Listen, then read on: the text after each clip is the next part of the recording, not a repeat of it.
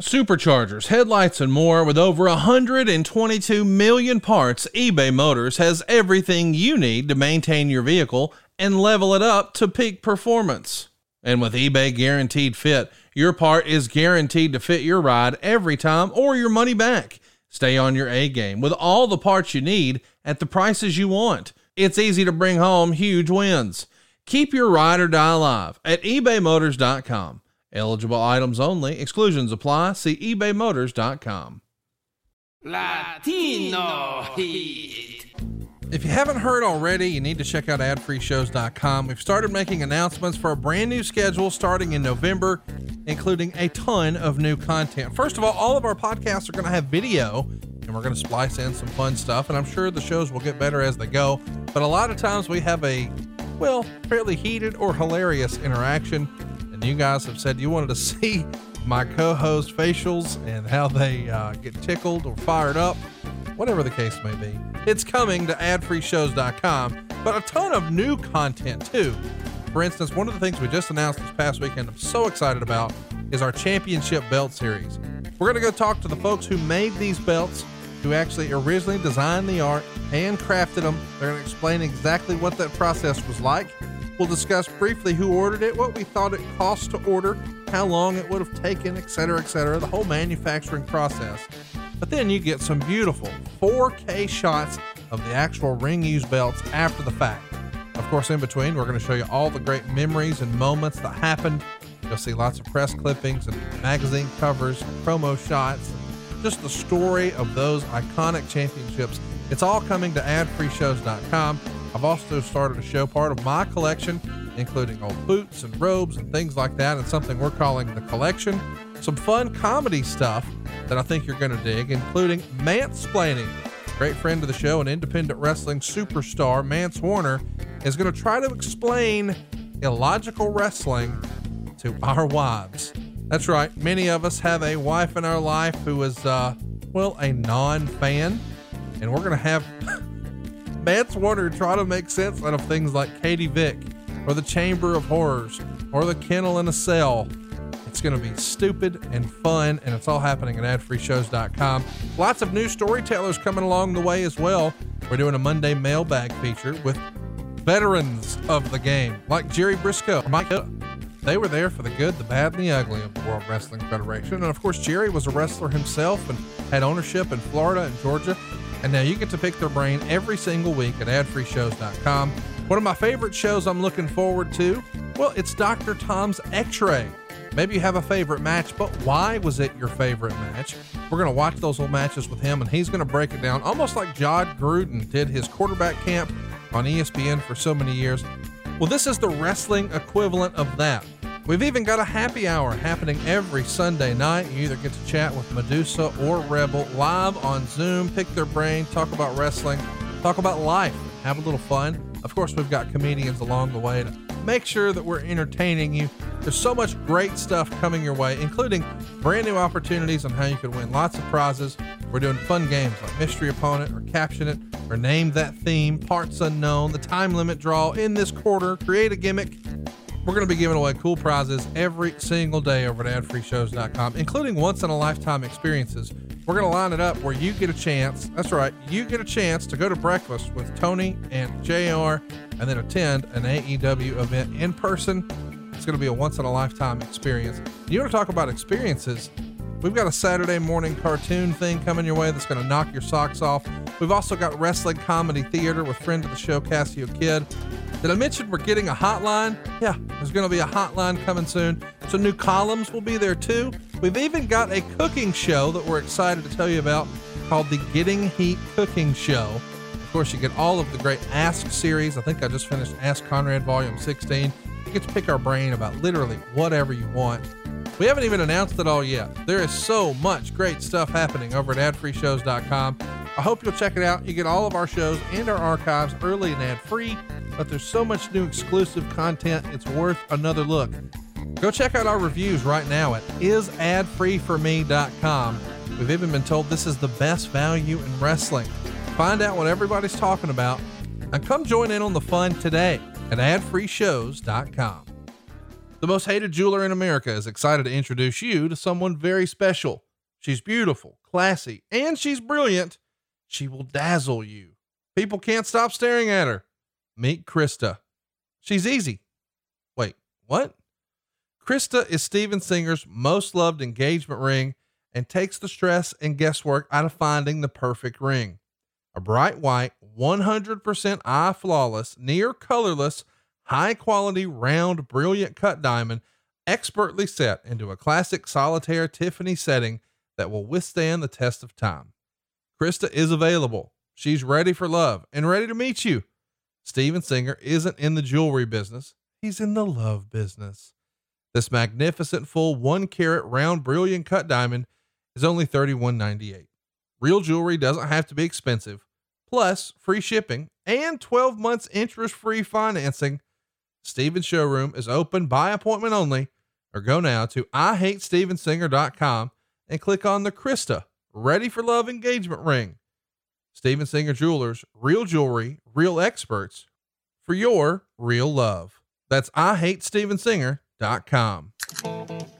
Welcome to Something to Wrestle With. Bruce Pritchard. Well, you know.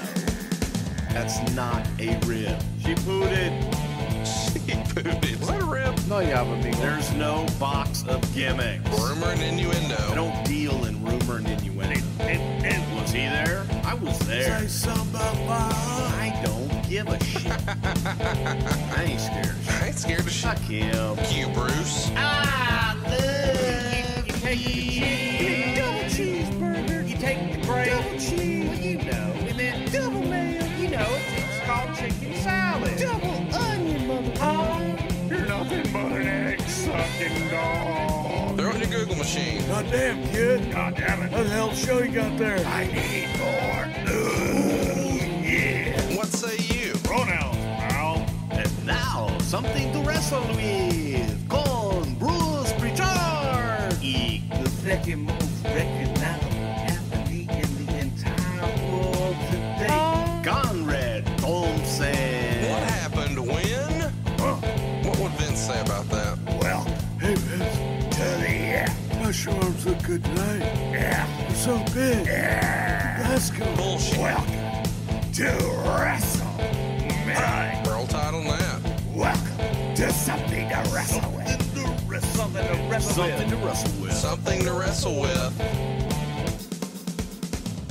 Bruce Pritchard. Hey, it's Conrad Thompson, and you're listening to Something to Wrestle With Bruce Pritchard. Bruce, what's going on, man? How are you? Well, probably my favorite subject that we will finally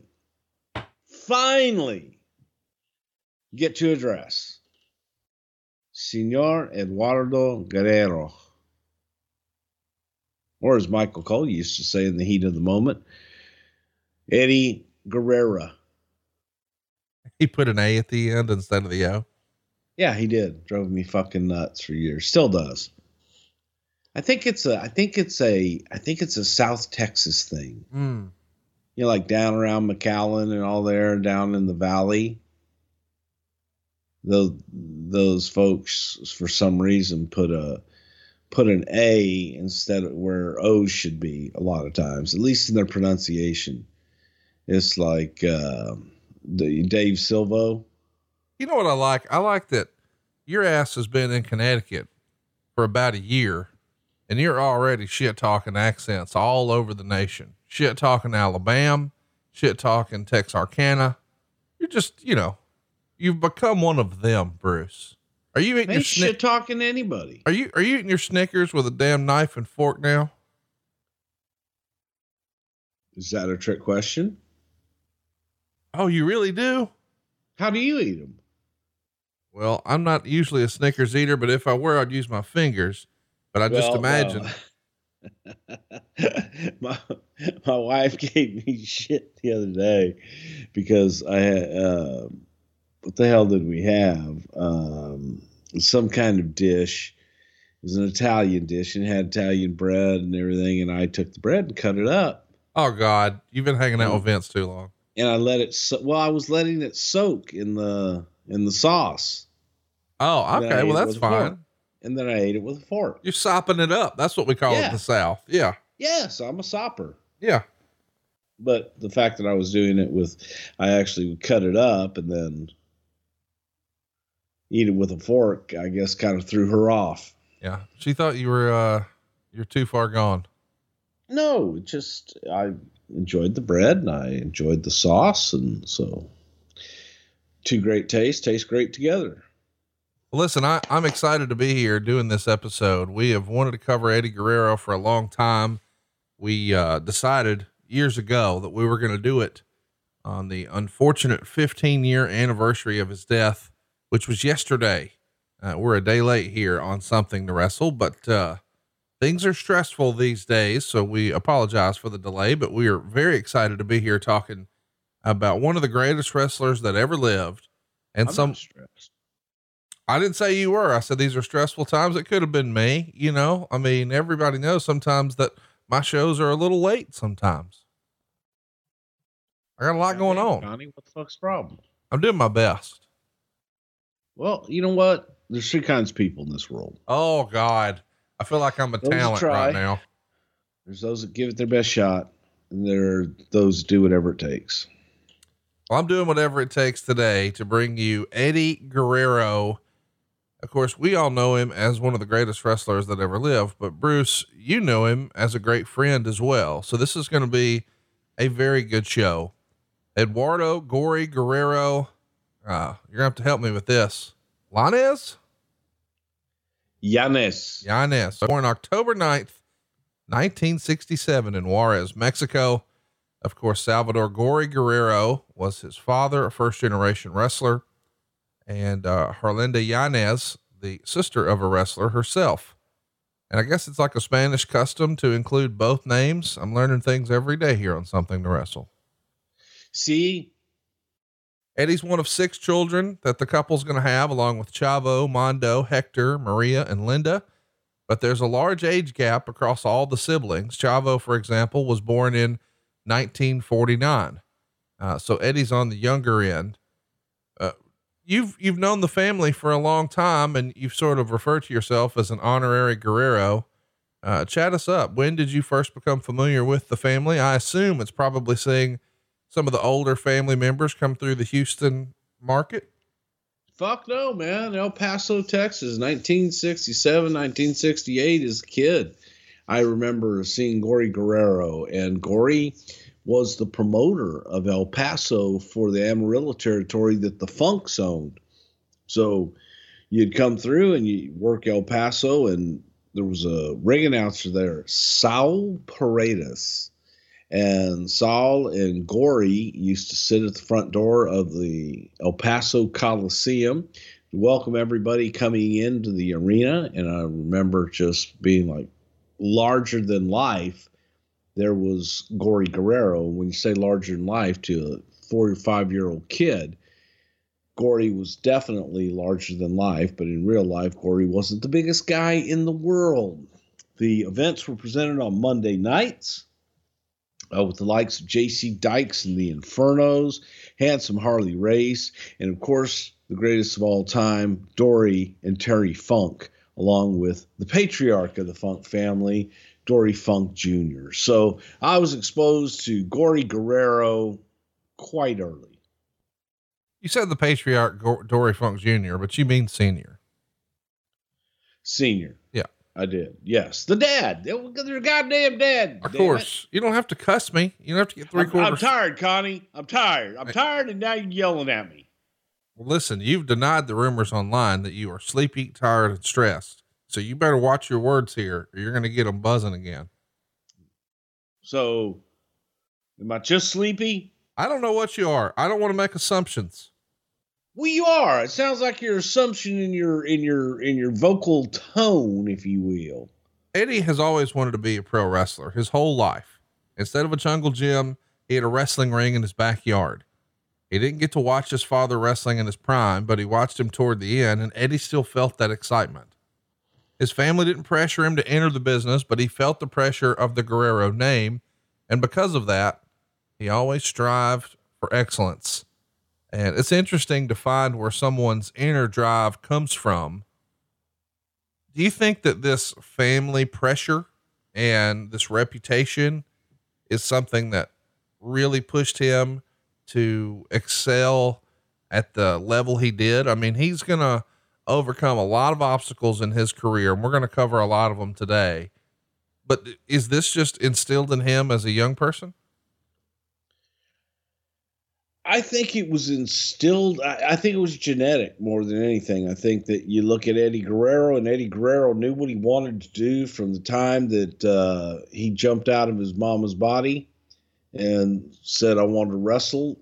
His brothers, all the wrestlers, his father, one of the greatest of all times. And Eddie looked at this as his life calling. And I don't believe that Eddie ever had any consideration to do anything else with his life. So yeah, it just was genetic in this case, and that Eddie was wired to be a wrestler. Man, Christmas is going to be here before you know it. And unfortunately, that's going to be extra stress this year with lots of added expenses. Of course, you got to do your holiday shopping, but there's probably going to be some travel involved. It's just been a tough year, but I want to make this the best Christmas ever. And listen, you may have tried to do this in the past, but what you wound up with was a big credit card bill and a New Year's resolution to get out of debt and actually start saving money. Why do we wait until next year to do that? Here's a pro tip for you. Don't put Christmas on a credit card. Go to savewithconrad.com right now. We're going to show you how to skip your single biggest bill for the next 2 months. If you haven't already, you don't have to make your November or your December payment. You're done until next year. And next year, of course, you're going to start the new year with you hear me, no credit card debt. We're routinely helping our podcast listeners get rid of all their credit card debt, but take advantage of these great rates while we've still got them. You can pay your house off faster and do it with cheaper monthly payments. But maybe best of all, get the cash you need just in time for the holidays. Don't start 2021 off on the wrong foot where you feel like you're digging yourself out of a hole. Historically, most American families dig themselves into credit card debt that it takes months to dig out of, all from Christmas shopping. Don't do that. There's a better way. Skip your next 2 house payments, get a better interest rate, lower your monthly payments, and get rid of your credit card debt just like that at savewithconrad.com. NMLS number 65084, equal housing lender. Oh, and did I mention you don't need perfect credit or money out of your pocket to do this? Find out how much money you can save right now for free at savewithconrad.com. Let's talk about what could have been. Eddie actually gets a wrestling scholarship at New Mexico Highlands University, but he got hurt, so they redshirt him. By the time he recovers, the program is actually shut down. So he doesn't get to finish and go straight into training professional wrestling. What do you think could have been had Eddie actually had the opportunity to pursue amateur wrestling? I think that Eddie probably would have been at the top of the amateur wrestling game, maybe even going to the Olympics. But thank God that didn't happen, and Eddie was able to start to focus on his calling for the rest of his life, which was professional wrestling. And Eddie was going to be the best at it because his last name was Guerrero. At the time, Eddie's best friend was a fellow named Art Flores, who was his bodyguard Spider in the LWO that I'm sure some of you remember from WCW. Flores and another friend named Hector, Hurricane Hector Rincon, trained with Eddie as he initially learned professional. Rincon. Am I going to have to correct your, do we need Dave Silva on this show just to translate our hillbilly asses and fucking correct Mexican pronunciations? This was just after his father had experienced a stroke and thus could only guide his son and not physically participate as much. Eddie has practiced wrestling with his brothers his entire life going into this training, so he pretty much understands the basics, and he takes a lot of the influence from his family style, but Chavo Sr. was his biggest influence. Is this why you hear so much about second generation wrestlers? Because they just grow up sort of immersed in a business in a way that someone who was an outsider couldn't really understand?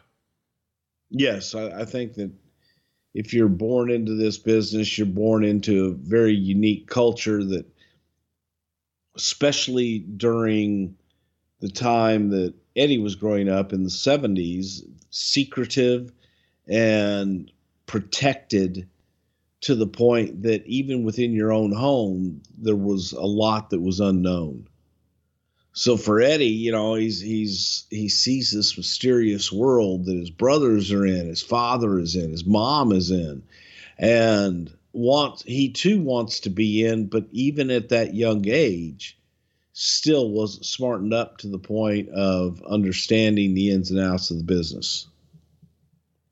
So Guerrero begins his wrestling career as Mascara Magica in EMLL, Empresa Mexicana de Lucha Libre, Negro Casas, El Dende, and Atlantis were the wrestlers he described as his biggest influences early on. He leaves the company in 92. He's not happy with his push. He's going to go for a bigger paycheck with AAA, which at the time is more like an outlaw promotion.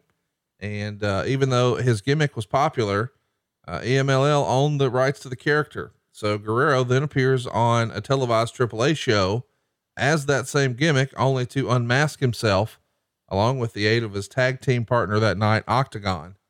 AAA,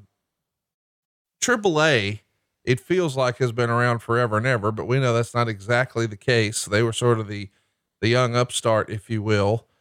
What do you remember about the differences between those two promotions? Because you're probably more familiar than maybe some of the other areas of the country because you're right there in Texas.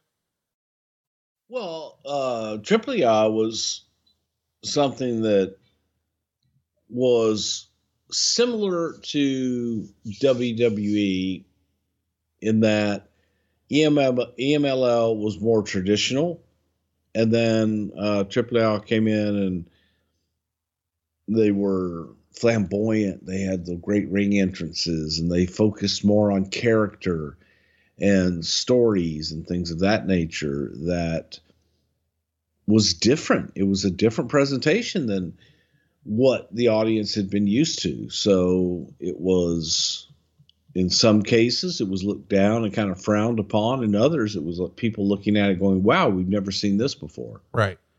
So it's the more flamboyant of the two promotions, in my opinion. Negro Casas goes to Japan and takes Eddie with him in 93, and his brothers scare him into thinking he needed to be in super shape. So he's running 3 hours a day in the desert to get ready. And he meets Chris Benoit, who actually knocks him out in their very first match. And he describes Chris as his best friend. He also meets Finlay in New Japan. And of course, we know these relationships last far beyond this initial Japanese run. He starts wrestling as Black Tiger number 2 while in Japan. And according to the correct pronunciation would be Black Tiger Dos. Black Tiger is a wrestler trained. This is according to the storyline. Black Tiger is a wrestler trained and sent by a Yakuza-like organization called the Tiger's Cave. And the Tiger's Cave desired vengeance upon the wrestler Tiger Mask, a former trainee of theirs, for publicly turning his back on them and no longer paying them their monetary tributes. So Black Tiger is the antagonist here. And Eddie wasn't originally going to don the mask and identity, but some changes led to him being given the mantle. And this storyline was directly derived from an anime video series that ran from 68 to 71 titled Tiger Mask. Bookers licensed the work and created characters based on it. This is kind of fun. Is this something that happened a lot, that, as far as you know, that as far in Japanese wrestling, I mean, they pulled characters right out of anime? I don't know what the fuck they do in Japan. Well, I'm just saying, like we've heard before that Vince McMahon, goddamn, I want a Mighty Mouse. Is this sort of the same type of deal? Who the fuck would want a Mighty Mouse and a Tiger Mask if you got Mighty Mouse? If you got Mighty Mouse, do you need a Tiger Mask? Oh God, it's going to be one of those days. Eddie becomes even more successful upon his return. He wins the 96 Best of the Super Junior tournament of junior heavyweights, where he faced Jushin Thunder Liger in the finals. And by the way, these Super J Cup deals became monster tape trading opportunities through the mid 90s. These were the most sought after tapes. He ultimately receives a shot at the IWGP Junior Heavyweight Championship, the Great Sasuke, at the Skydiving J, but loses the match. He, Dean, Benoit, Too Cold Scorpio, Sean Waltman, They're all tight with each other during the time, partying at night and wrestling during the day. And these matches, you know, as I said, become legendary amongst tape traders. Was anyone in the company paying attention to that? Like, would this have been something on Howard Finkel's radar, or does this just fly under the radar? This may be something that Howard might have watched. I really don't know. It was during this time, especially, there was more of an emphasis on larger athletes, and the junior heavyweight wasn't something that we were really looking to expand in at the time. So it was, okay, great. You know, just kind of looked at as this was Japanese wrestling, or this was the AAA wrestling and things like that. Let's also talk about, after this tour of Japan, he comes back to Mexico. He's going to mainly wrestle for AAA, teaming with El Hijo del Santo. Hijo del Santo. And they're sort of the new version of the Atomic Pair, which is a tag team his father had been in. Eventually, Pareja Atómica. After Guerrero turns on Santo, he allies with Art Barr, and they become the Pair of Terror. And the duo become arguably the most hated tag team in Lucha Libre history. Along with Barr, Conan, Chicano Power, and Madonna's Boyfriend, Guerrero forms Los Gringos Locos, a villain stable here. And I guess that's translated into the Crazy Americans. Guerrero later said no matter how many people joined Los Gringos Locos, the stable was all about Art Barr. Locos feuds mainly with El Hijo del Santo and his partner Octagon. Eventually they have a hair versus mask match at the first Lucha pay-per-view in America when worlds collide.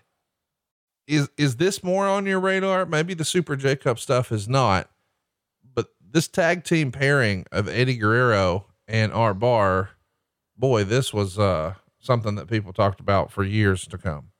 I can definitely tell you what I remember about this, because this was Howard Finkel bringing tapes in and saying, you've got to see these guys.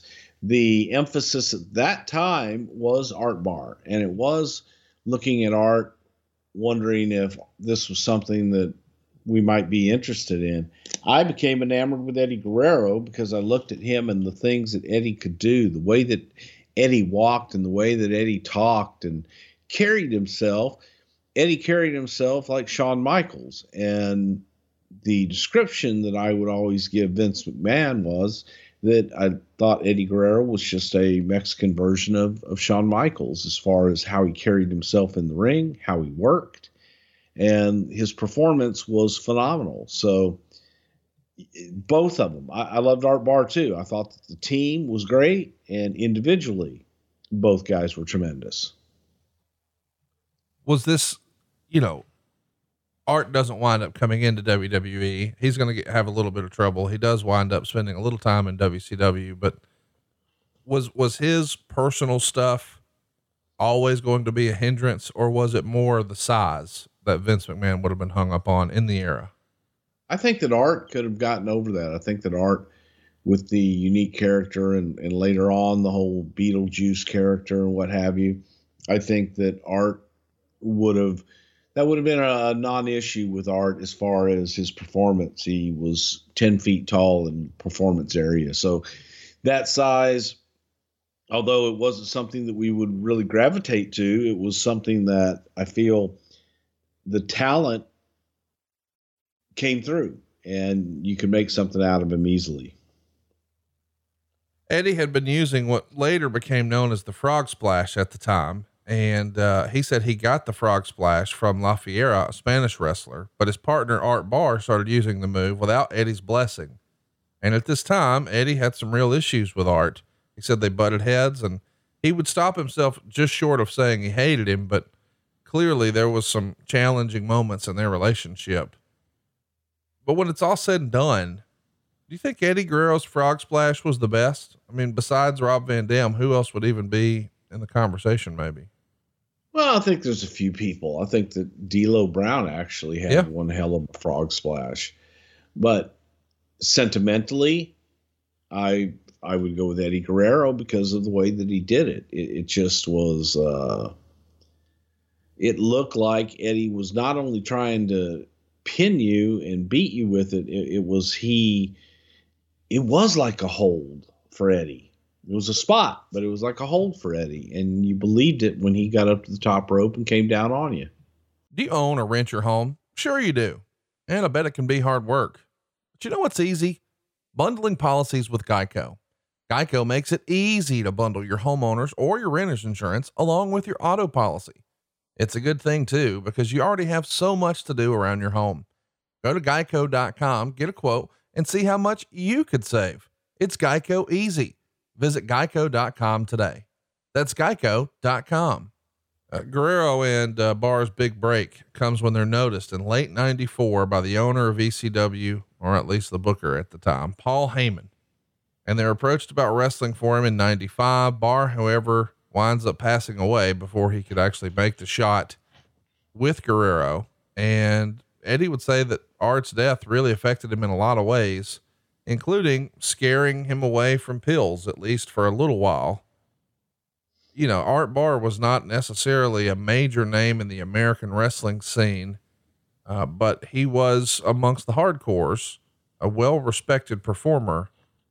When a guy like that, who maybe hadn't quite made superstardom yet, passes away, does it still send shockwaves through the industry? Is it more like a ripple because he just wasn't on everyone's radar?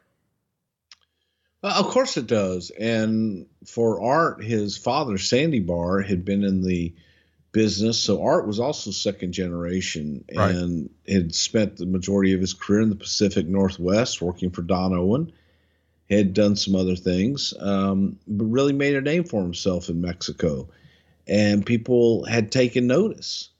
So Art was at a place that maybe things were going to change for Art Barr, and that he would break out of whatever bubble that he had been in for all these years. And people did know Art Barr, and they did like his work, because back then I think most people would make a jaunt through the Pacific Northwest and see Sandy Barr and Art Barr, and just he was the best known unknown in the business. So as we said, Eddie winds up joining up with ECW, which works out really well for him. He wins the television championship from Too Cold Scorpio in his debut match on April 5th, 1995 at Three-Way Dance. He goes on to have a series of acclaimed matches with Dean Malenko before they both get an opportunity to sign with World Championship Wrestling later in the year. He winds up losing the TV title to Malenko on July 21st that year, but gets it back just a week later on the 28th. And then ultimately drops it back to Too Cold on August 25th. And the next day they have their last match, which is going to end in a draw in a 2 out of 3 falls match at the ECW arena. And after the match, the entire locker room empties out, and the two are carried around the ring by their fellow wrestlers. And the crowd is chanting, "Please don't go." This series of matches here with Eddie Guerrero and Dean Malenko became legendary for not just the performers, but ECW. And I've always been curious, knowing the working relationship you're going to have just a few years after this with Paul Heyman and ECW, why wasn't the WWF interested in Dean Malenko and Eddie Guerrero? Was it WCW solely pursuing the cruiserweight division? And without that, because that was not a priority in the WWF, they just weren't really checking all the boxes. I think more than anything, it was their size. Yeah. It's just they were not the biggest guys in the world. So, who do you help change Vince's thinking on that? And I know we hate to talk in generalities, but we've often heard that the old Vince McMahon test from way back when was, do they turn heads in an airport? Do they stand out? And a lot of that is based on size. And we had these big hulking monsters through the 80s when Hulk Hogan was looking for a monster factory of opponents. But Bret Hart was the champion at this time. Shawn Michaels is going to be the very next year. And they're not the biggest guys. They're not small men. I'm not suggesting that, but they're not 6'5" bodybuilders. Is there a time where you can say this guy changed Vince's mind? I think Shawn and Bret are probably the two that were able to break through those barriers, imaginary barriers as they were, that they were able to kind of work through it and get noticed. Let's keep it moving here. Eddie's biggest break happens when he gets this call from Kevin Sullivan. It's a chance to come to WCW. Sullivan has one promise. Eddie won't be jobbed out like a lot of the other smaller wrestlers, but he only promises him opportunity. His first year there is like a dream. As was the case with ECW, he arrives alongside Dean Malenko and Chris Benoit, two of his very best friends, and they have a series of matches with WCW. His first WCW match is actually on August 30th, 1995. These are the TV tapings where famously Vader got in a fight with Paul Orndorff, and Eddie would be working with Dean Malenko that night. His TV debut is Fall Brawl 95 in a no contest with Alex Wright. On the September 30th edition of Saturday Night, they do a sit-down interview with Eddie talking about growing up in a wrestling family, and footage is shown of him in AAA, but of course, no mention of ECW here. But this is kind of a big deal to bring in a talent and not only put him on TV and on pay-per-view quickly, but these little sit-down interviews, this is kind of a cool opportunity for a new performer to the company. It is. It was different presentation, and it allowed their personality to come out a little bit, and sometimes not too, because you found that maybe they didn't have the greatest personality.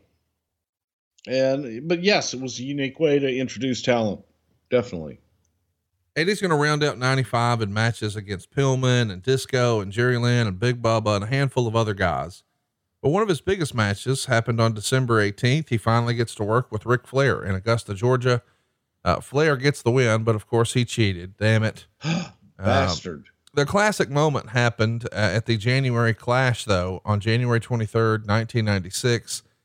This is the famous moment where Brian Pillman is trying to work the entire industry, and Pillman pins Eddie Guerrero with a crossbody and grabbing the tights for leverage. But around the 2-minute mark, Pillman grabbed at Bobby Heenan by the jacket, and Heenan responded with, "What the fuck are you doing?" And that makes it out on the air.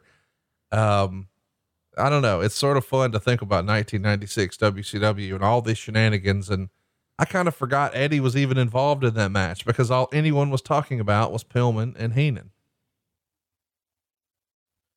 Not a good thing. One of the weirdest finishes happened in Eddie's match at the Uncensored 96 show on March 24th. The WCW United States champion and the Mexican heavyweight champion Conan pinned Eddie Guerrero in 1826 after the challenger mistimed a leapfrog, causing Conan to accidentally headbutt Guerrero in the dick. And after the match, Conan helped Guerrero to his feet, and Eddie shoves Conan away. It's a weird and confusing finish, but you know, that probably happens more often than we think in traditional athletics, where someone gets a no-no shot. And it happens. Yes, it does. Yeah. I mean, you know, you've had your no-no shots before. Everybody has. But listen, we know what he's going to go on to accomplish in WCW, but it feels like he's getting some real momentum. He's wrestling on Nitro. He's wrestling on pay-per-view. He even has another pay-per-view match with Ric Flair at Hog Wild 96.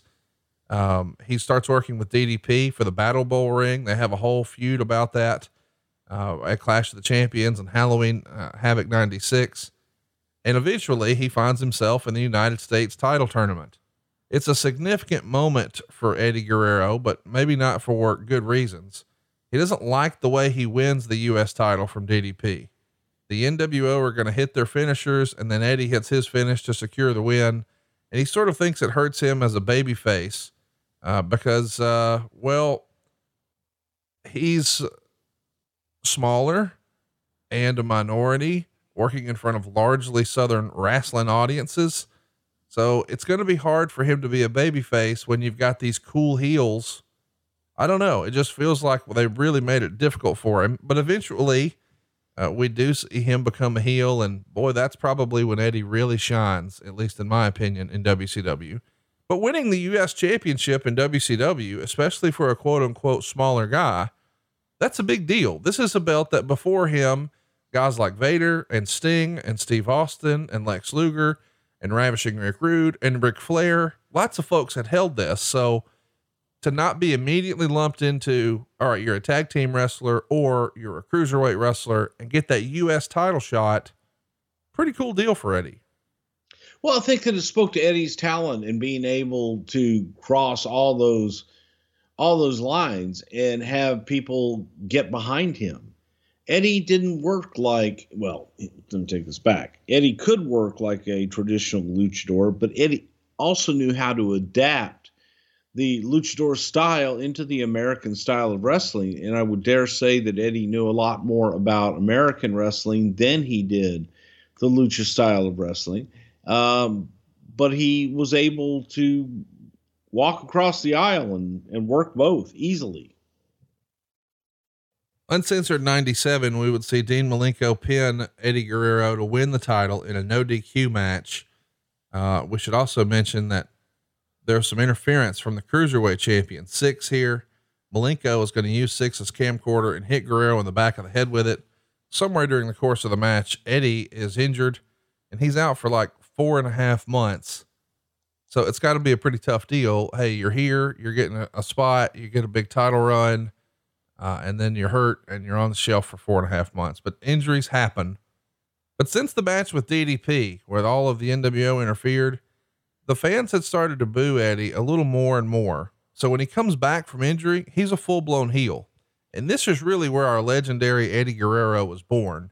The major moment happens on June 9th, 1997. Jarrett is wrestling the U.S. champ Malenko, and Jarrett defeats Malenko to win the title by submission after Eddie Guerrero, with his arm in a sling, comes through the crowd and hits the frog splash on the champion behind the referee's back. And then he leaves the sling in the ring, showing he's no longer injured. You saw Eddie as both a babyface and a heel. And I know that, you know, when he becomes world champion, you know, him as a babyface goes to a whole nother level, but I actually preferred Eddie as a heel. This WCW stuff he's about to do here, man, this was off the charts good stuff. And Eddie preferred being a heel. Eddie was much more comfortable as a heel, loved generating heat, and Eddie loved to, you know, play the heel in front of the camera and outside of the ring. Eddie was a natural heel, and I think just kind of gravitated to that much, much more. Fall Brawl 97, we see Eddie Guerrero pin the cruiserweight champion Chris Jericho with a frog splash to win the title.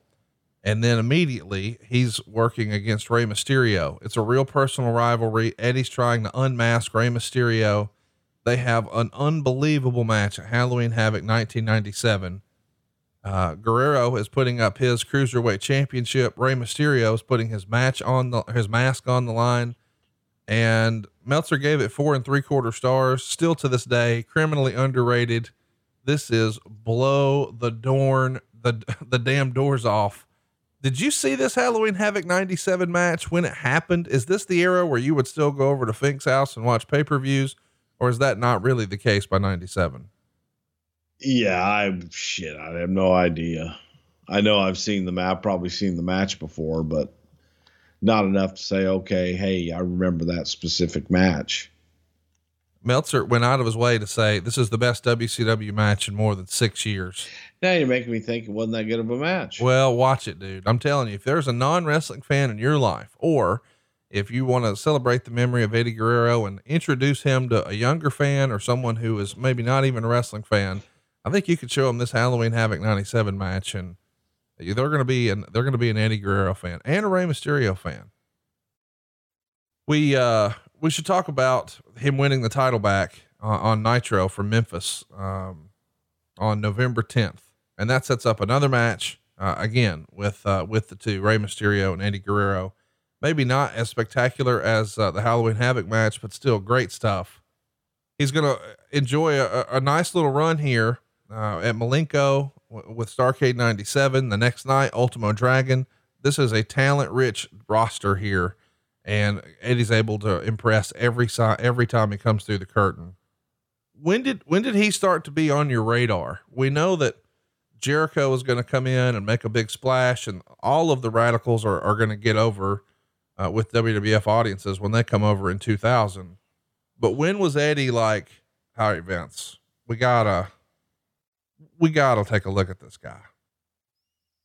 Man, I go all the way back to Los Gringos Locos and Eddie's partnership with Art Barr, because that was revolutionary at the time, and Eddie stood out all that time. So when Eddie went to WCW, personally, I was disappointed, because I was kind of hoping that you're always looking for stars to fit in a certain demographic, and to me, Eddie Guerrero was that mega star that fit for the Hispanic market. And it was also a case of, as I've always said, if you pigeonhole someone, they will remain pigeonholed. I just thought Eddie Guerrero was such a great talent that we were missing the boat. And I wanted him all the way back from Gringos Locos, and Eddie was not available. So I'm not going very far. I'm in a rush. It's too uncomfortable. Sometimes I just forget. Don't kid yourself. There's no such thing as a good excuse for not buckling up. If you've used any of these excuses or any others, you're putting yourself at risk of injury or death. In 2018, nearly 10,000 people were unbuckled when they were killed in crashes. That's 43% of people killed in motor vehicle crashes that were not wearing seatbelts. No matter what kind of vehicle you drive, wearing your seatbelt is the best defense in a crash. Even when you sit in the back seat, you still need to buckle up. That goes for when you ride in taxis or use ride sharing services too. Cops are on the lookout and writing tickets, so why take the risk? Seatbelts save lives. So do the smart thing and buckle up every trip, day or night. Click it or ticket. It's just interesting to me, when a guy goes out and it's one thing to have a big run in Mexico or in Japan. It's another to do it in ECW, but it's quite another to work on primetime television on TNT. It feels like at this point he's a proven commodity. But maybe not so much to Eric Bischoff, because this is the era where he has a sit down with Eric where he's asking for a push and a raise. Apparently Bischoff gets frustrated, and depending on who you believe, because Lord knows that Bischoff has denied it. And I think even Guerrero says that Bischoff accidentally knocks the coffee over. It's not really throwing the coffee at him, but that became the storyline on air. They do a sort of a work shoot promo where he's going to ask for his release. And then when he comes back, he's going to form the LWO, the Latino World Order. This feels like you would have absolutely loved it. Did you actually own a Latino World Order t-shirt? This feels like something you would have been all about. No, but I'll translate that into Espanol for you. No. Let's talk about the big moment that's coming. That's going to be, very important over the course of Eddie's life. New Year's Day, 1999. Eddie Guerrero cheats death. As he described, he took GHB before leaving the house, which was really popular in this era of WCW. He goes on a ride to the convenience store, but blacks out on the drive. He's doing 130 miles an hour when he flips and he's ejected out of the T-top convertible he was driving. His liver is bleeding. He's got a broken hip socket. He's going to suffer for many, many years because of these injuries. And,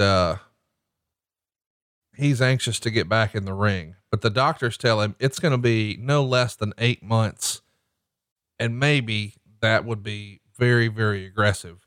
Of course, Eddie being Eddie, he makes it back in 6 months, but he does say that this is ultimately what got him hooked on pills. He lost that fear of pills that he developed after Art died, because it's now a necessity to just operate. And in the late 90s, these opioids really became a thing. They're marketed as non-habit forming, something now we know to be untrue. And there's been major class action lawsuits, and it claimed a lot of folks, and famously a lot in the professional wrestling industry. Bruce, I know that as time goes on, you and he are going to become very close and talk about some of his struggles with addiction. Is this really the catalyst for all of it? This horrendous car wreck that nearly took him?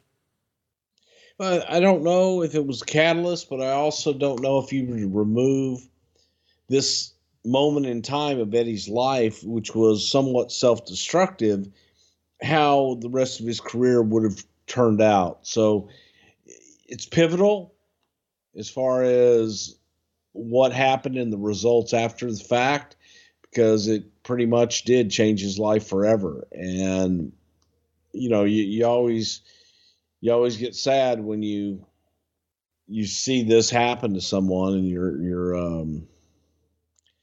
you are helpless for a while when someone gets hooked on pills.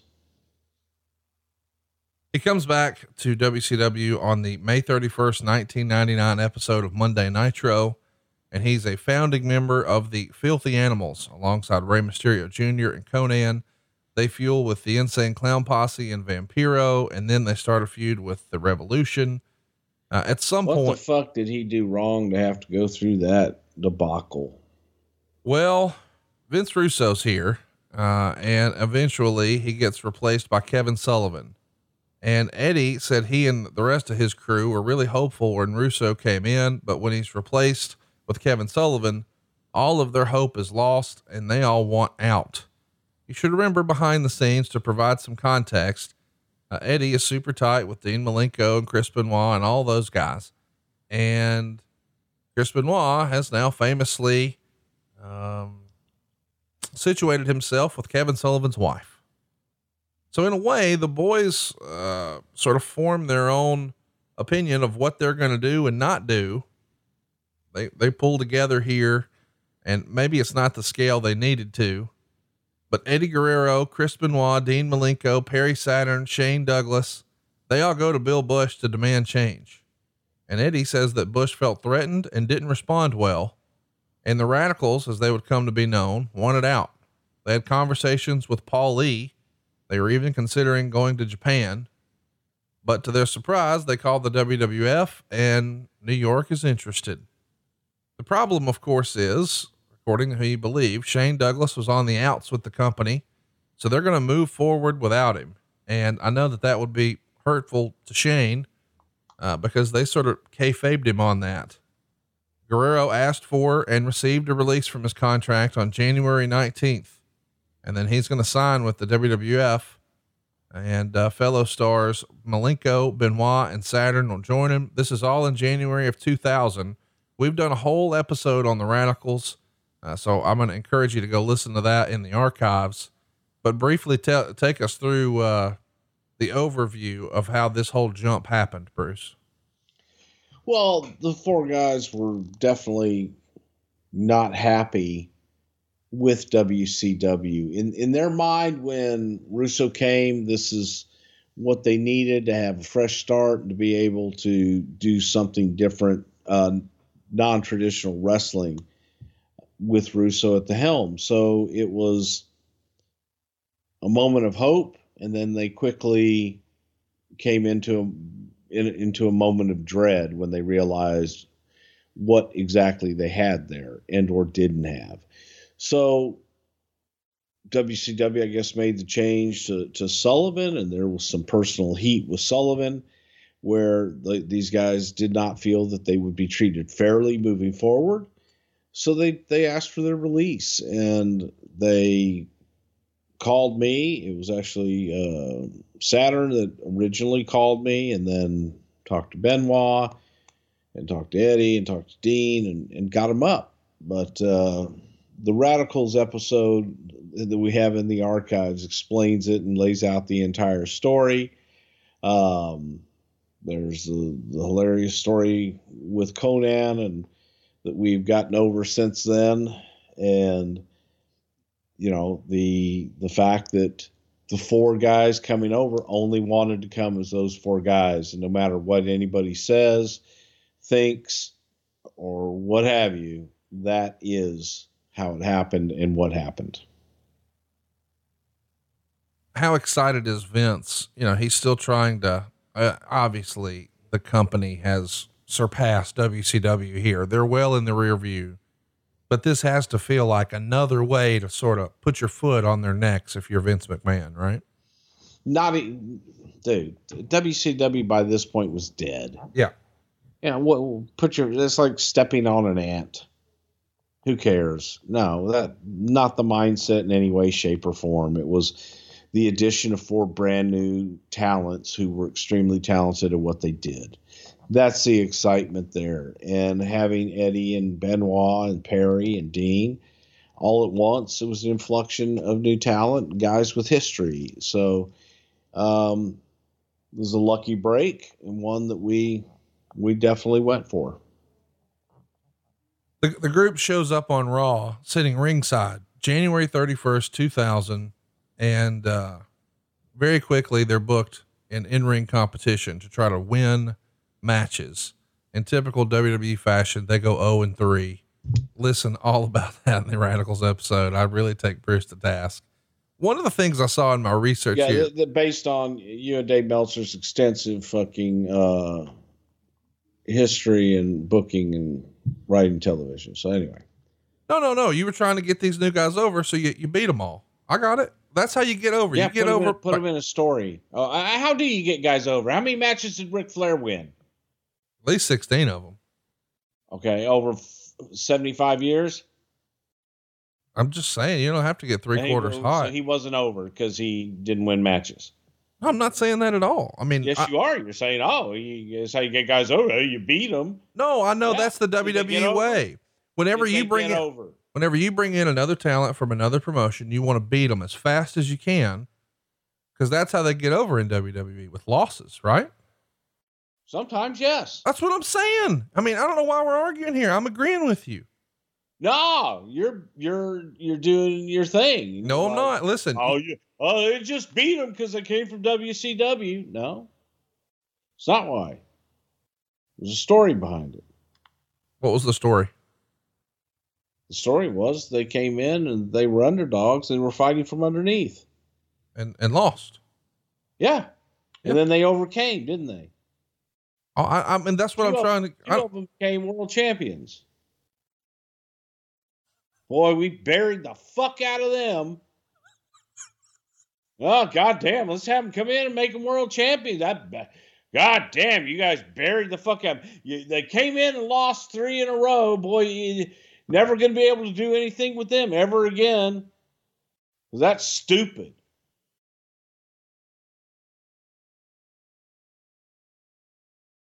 Are you combing your fucking mustache with the comb again? I didn't figure I needed to talk for a while. So, Eddie says he tells by the way, we should mention that, on his first night in here, you specifically told Eddie Guerrero, do your frog splash, but severely dislocate your elbow if you can.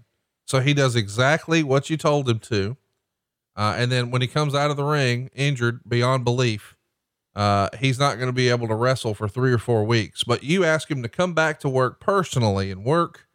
And of course you've disputed that, but that's what Eddie wrote in his book. So I'll let you take it from there.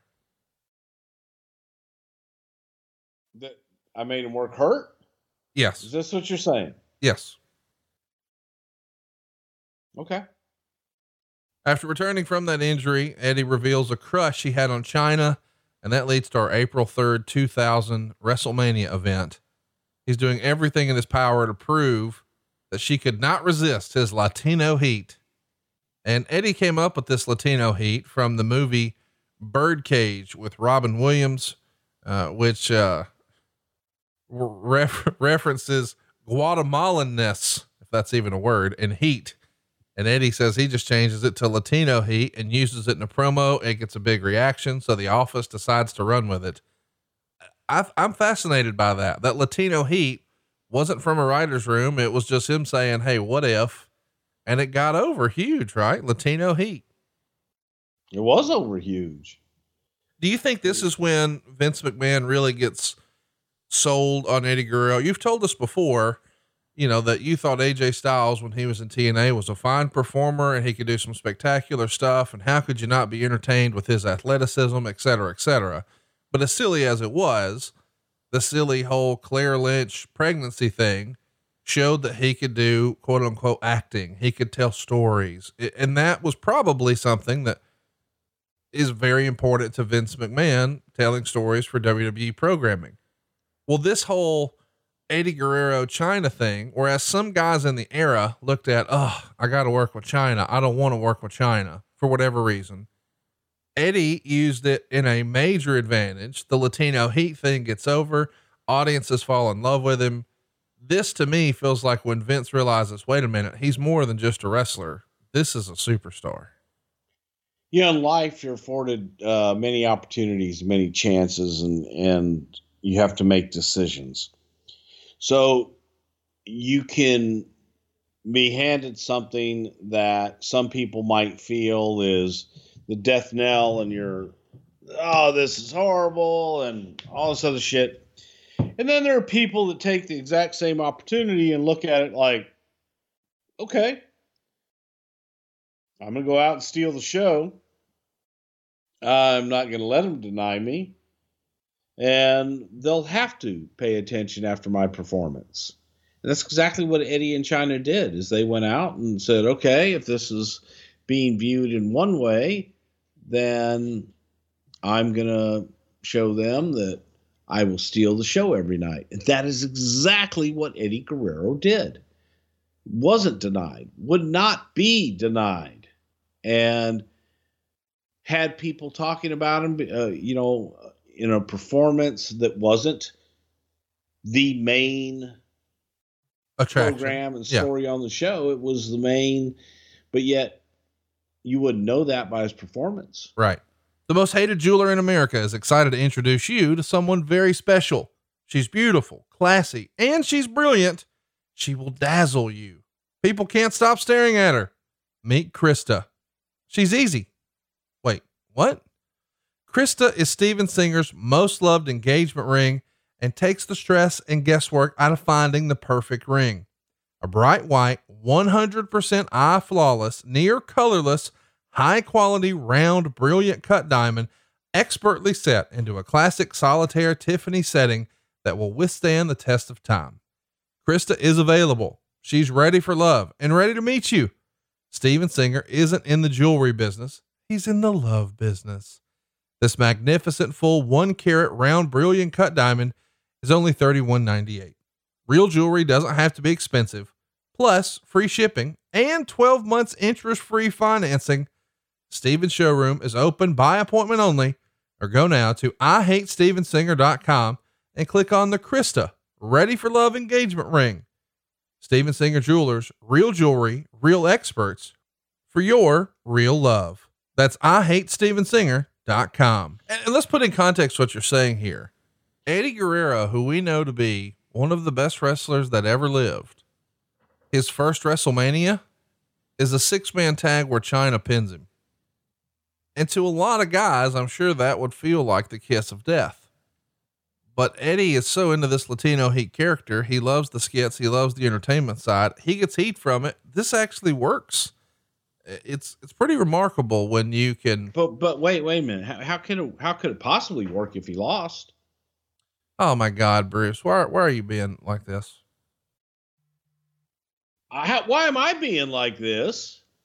I'm just using your. I'm not using your own words. I feel like we're saying the same things here. You've taught us a long time ago that in WWE you get over by losing. You don't have to go over to get over. I mean, these are your words. And to argue my point, but in fact, you just validated it. You pointed out that Flair lost way more than he won. And I jokingly said he won at least 16 times. And you again doubled down on my own argument. Yeah. 16 times in 75 years. You don't have to go over to get over. And this Latino heat thing proved that. All right, let's just move along. Gosh, we're going to talk about wins and losses all day. On the April 4th episode of Raw, Eddie captures the European Championship from Chris Jericho after China turns on Y2J and reveals that she could not, in fact, resist Eddie Guerrero's Latino heat. So the two polar opposite characters come together and make for some very memorable moments. This is a time when I think WWE TV is probably at its peak as far as the creative storytelling involved. You're welcome. Yeah. Prior to the backstage, or the Backlash pay-per-view rather, Guerrero was studying to take his GED with the assistance of China, all while defending his European title. And at the event, he and China returned from the prom just in time for Eddie to wrestle Essa Rios in a major title bout. Guerrero defeats Rios after arriving ringside in a 1957 Chevrolet, even wrestling in his tuxedo pants and a bow tie. And after that, Guerrero, who was getting babyface reactions, is now officially a face. It's pretty remarkable that this Latino Heat character got over as much as it did. What can you tell us about, how you guys sort of paid this off with him in China and the way you started to introduce him driving cars to the ring? I think this is the first time we saw it happen. Of course, he's going to do it much later as well. It feels like you're sort of hitting your stride with your Eddie Guerrero character. Eddie couldn't be denied. The audience was loving everything that he did. You add to that the natural charisma and connection that China and Eddie had, and people were into it. So it made sense, and they couldn't get enough of it. It wasn't, we didn't turn Eddie Guerrero in any way, shape, or form. The audience did. Yeah. Eddie successfully retains the title against the Radicals' former stablemates, both Saturn and Malenko, in a triple threat at Judgment Day. And he keeps it until Fully Loaded in July, and he drops it to Perry Saturn. But the on-screen relationship with China goes well into the summer, and the popularity continues to build. But eventually, China's upset when Eddie pins her to advance in the King of the Ring tournament, which is kind of good storytelling. And then at SummerSlam that August, Guerrero and China wrestle a mixed tag match against Trish Stratus and Val Venus, who at the time was the Intercontinental Champion. The IC title here is on the line in the match, and whoever scores the pin would become the champion. Guerrero's team wins the match, but China scored the pin. So now China is a 2-time Intercontinental Champion. And of course, Eddie doesn't mind that his partner is champion, but fans suspect otherwise when he tries to protest too much. The September 4th Raw is War is when he goes to the Commissioner Mick Foley and asked to be inserted into China's title defense against Kurt Angle, claiming he didn't want Kurt to hurt his Mamacita. But during the course of the match, Angle knocks down China with the title belt, and Guerrero lays on top of her to try to revive her. But of course, this results in Guerrero accidentally pinning China as her shoulders are still on the mat. And now Guerrero has won his first Intercontinental Championship. He spends weeks trying to get her to believe that he didn't intentionally take the title from her. Bruce, this is just good stuff. What can you tell us about this storyline? The idea that he has inserted himself into the match and now accidentally pins her and accidentally takes her title. This is great stuff. He was just going down to check on her, make sure she was okay, and let her know that he loved her, and kind of gave her a hug and just wanted to be affectionate. And the referee, being an asshole referee, went in and counted the fall, and next thing you knew, history was made. Well, and that's good shit. And we start to sort of plant the seeds here a little bit, because Eddie's going to start to cheat to retain this title. And you see, China's not upset. She's not happy with that. She's upset that he's cheating to retain it. But one of the really fun moments from this era is Eddie is upset that China is posing for Playboy magazine. So he's even trying to invade the Playboy mansion to stop the photo shoot. A hilarious skit here. Is this something that you would have shot? It is. Yes. I did the Playboy Mansion stuff. And then also when we were in Chicago, we did the Playboy headquarters in Chicago and went to their offices and had Eddie carried out there. It was just so easy and so good that, people didn't want it to end. It was entertaining as hell. A jealous Eddie Guerrero that trying to live with the fact that the entire world was going to see his Mamacita. Like, man, she got no clothes. What happened to your clothes? And it was just brilliant. Absolutely brilliant. Just when it appeared that China is going to leave Eddie, he proposes to her and she accepts.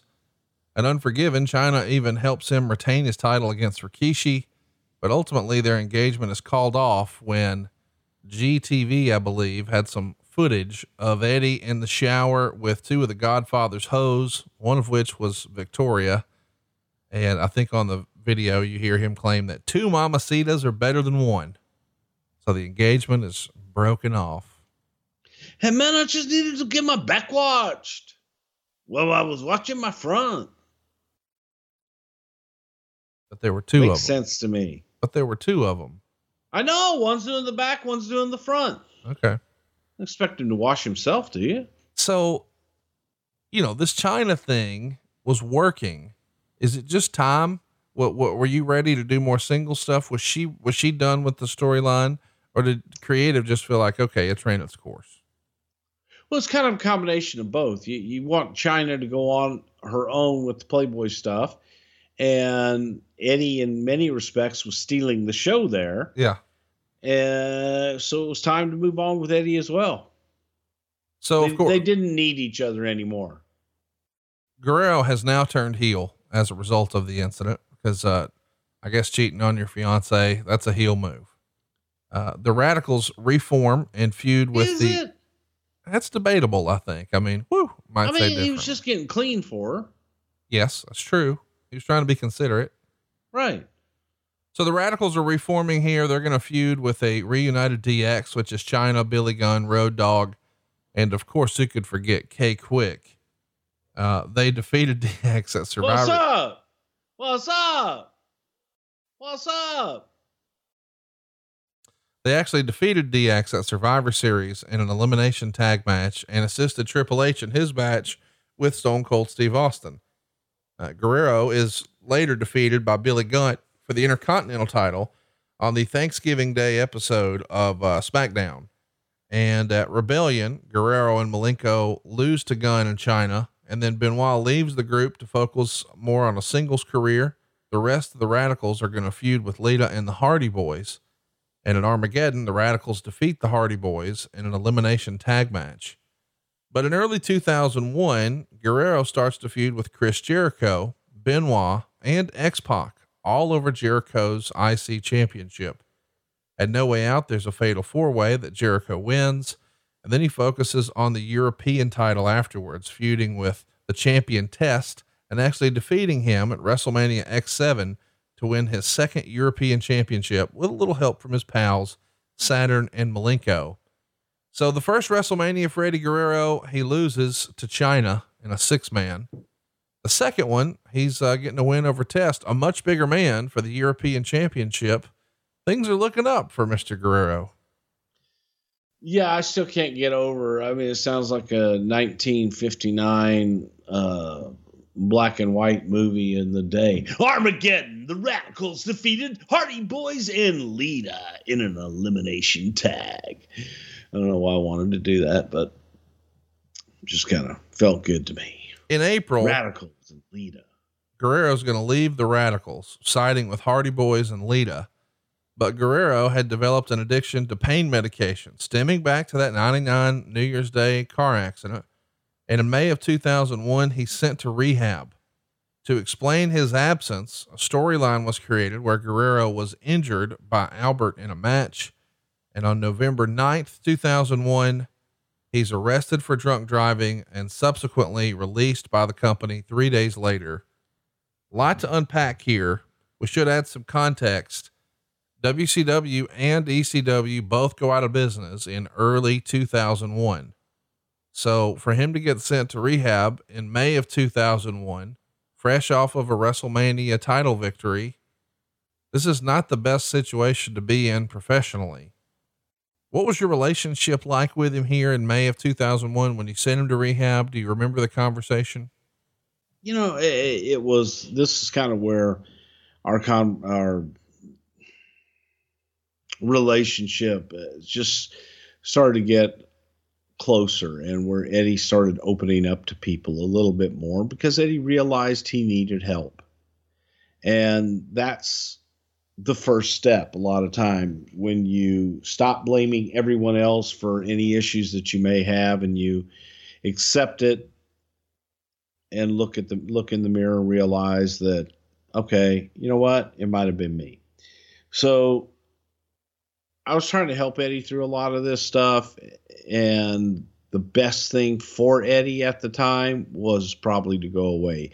Eddie needed to have ramifications, and Eddie needed to lose something, I think, to realize that if he doesn't change his ways, things will be bad. Well, it didn't exactly work. He's arrested November 9th, 2001 for drunk driving. When you guys make the call to release him, or you get the news of the arrest, what's the reaction? Do you feel like, man, he's getting too close to the sun here, we need to do something different? I probably felt a little betrayal, but just sadness. And you want the guy to succeed so bad. And Eddie could be his own worst enemy at times, but the decision had to be made. Eddie had to have ramifications and had to lose something. In this case, it was, unfortunately, he had to lose his job so that he could understand you can't continue living your life the way you are. Well, it's got to be a punch to the gut. He's going to get sober after this, for good. He gets on a program. He gets help from his friends, but most importantly, he took responsibility. He works the indie circuit and he eventually gets a shot to come back April 2002. So he's only gone for 5 or 6 months, but in that 5 or 6 months, he made quite the impression across the indie scene. There's a lot of guys who are on TV now who had a chance to work with Eddie during that era. And the reports were he could not have been more professional, more polite, more respectful, more willing to teach. You had to be hearing reports like that from his indie appearances, right? That this is not the same Eddie that we had last year.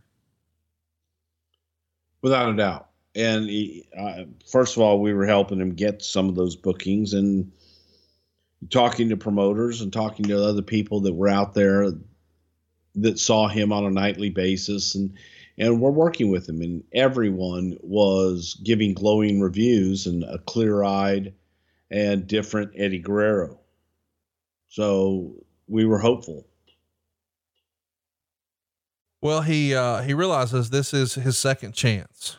Help me understand. And I know this was a long time ago, but when you guys cut him loose in November of 2001, are there marching orders? Hey, go get yourself clean, get out there on the indie circuit. We'll help you where we can.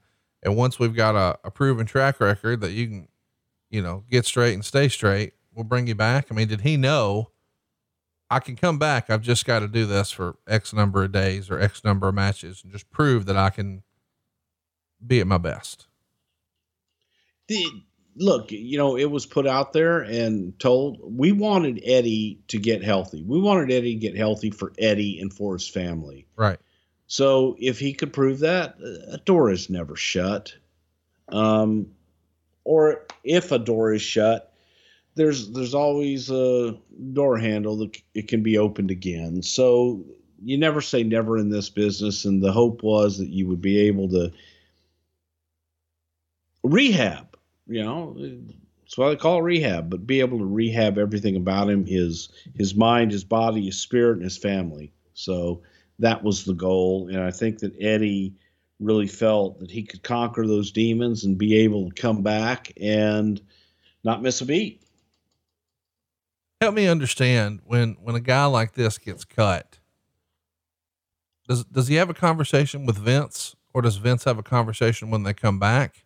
Or does it just go through human resources and folks like that? And then, if anything, Vince talks to him at the first TV. It depends. It really depends on the talent, and it depends on the situation. I believe at this time that, it was pretty much handled by JR, and Eddie got the news, and, time to move on, and hopefully we can do something with you down the line. He comes back on April 1st, 2002. He's going to attack Rob Van Dam on Raw here. He starts a feud with Rob Van Dam and defeats him for his second Intercontinental Championship at Backlash. He'll retain the title against RVD at Insurrection and Judgment Day, but finally loses it back to Rob Van Dam in a ladder match on May 27th.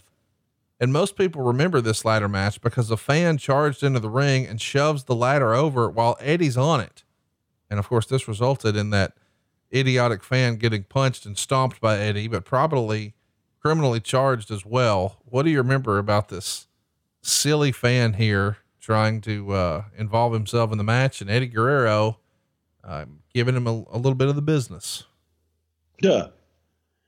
Not cool. Scary as shit, man. And the guy's lucky that he only got out of there with a couple of bruises.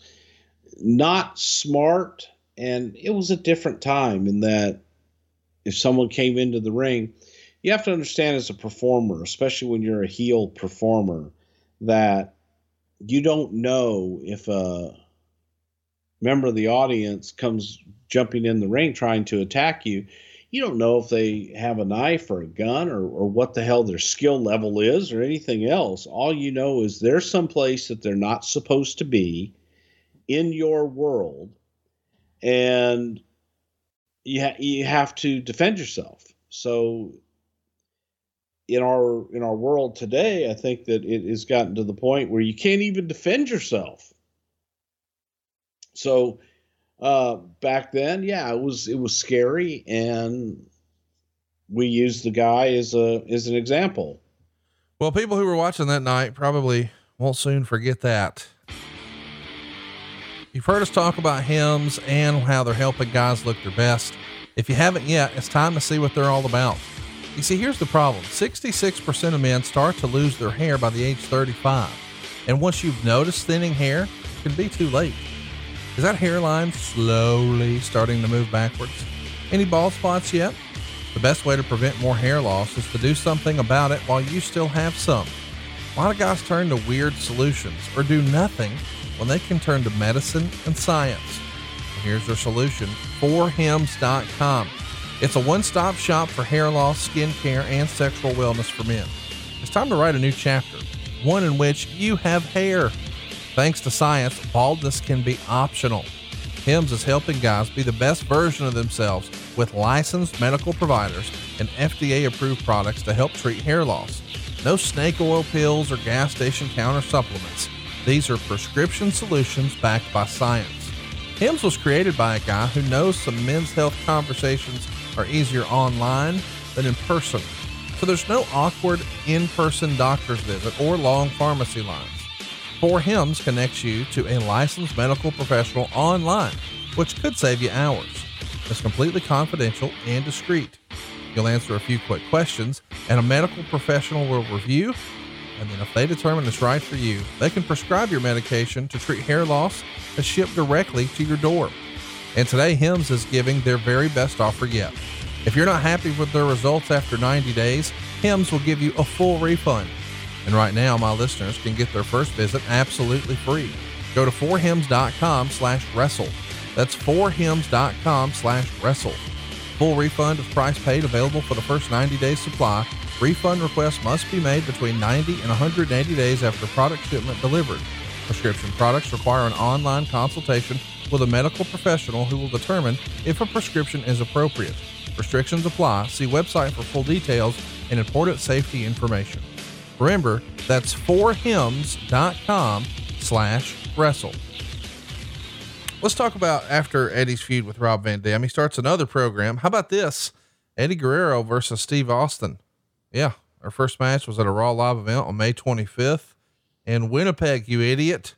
Austin pinned Eddie after a stunner in the main event, and the two headlined a few more house shows, but Austin leaves the company before a televised match could take place. Specifically, this is when Austin walked out after he no-showed Raw on June 10th, 2002. Flair ended up working a match with Eddie at King of the Ring, which Flair won. Here's my question, I guess. Was Austin supposed to be in the spot against Eddie at King of the Ring? Because it feels like in this era for Austin to be working Eddie on house shows in the main event, it seems like, okay, we're headed towards them doing something on TV together. Would it have happened at King of the Ring or something else maybe? Well, they did do stuff on TV leading up to it. We did the horrible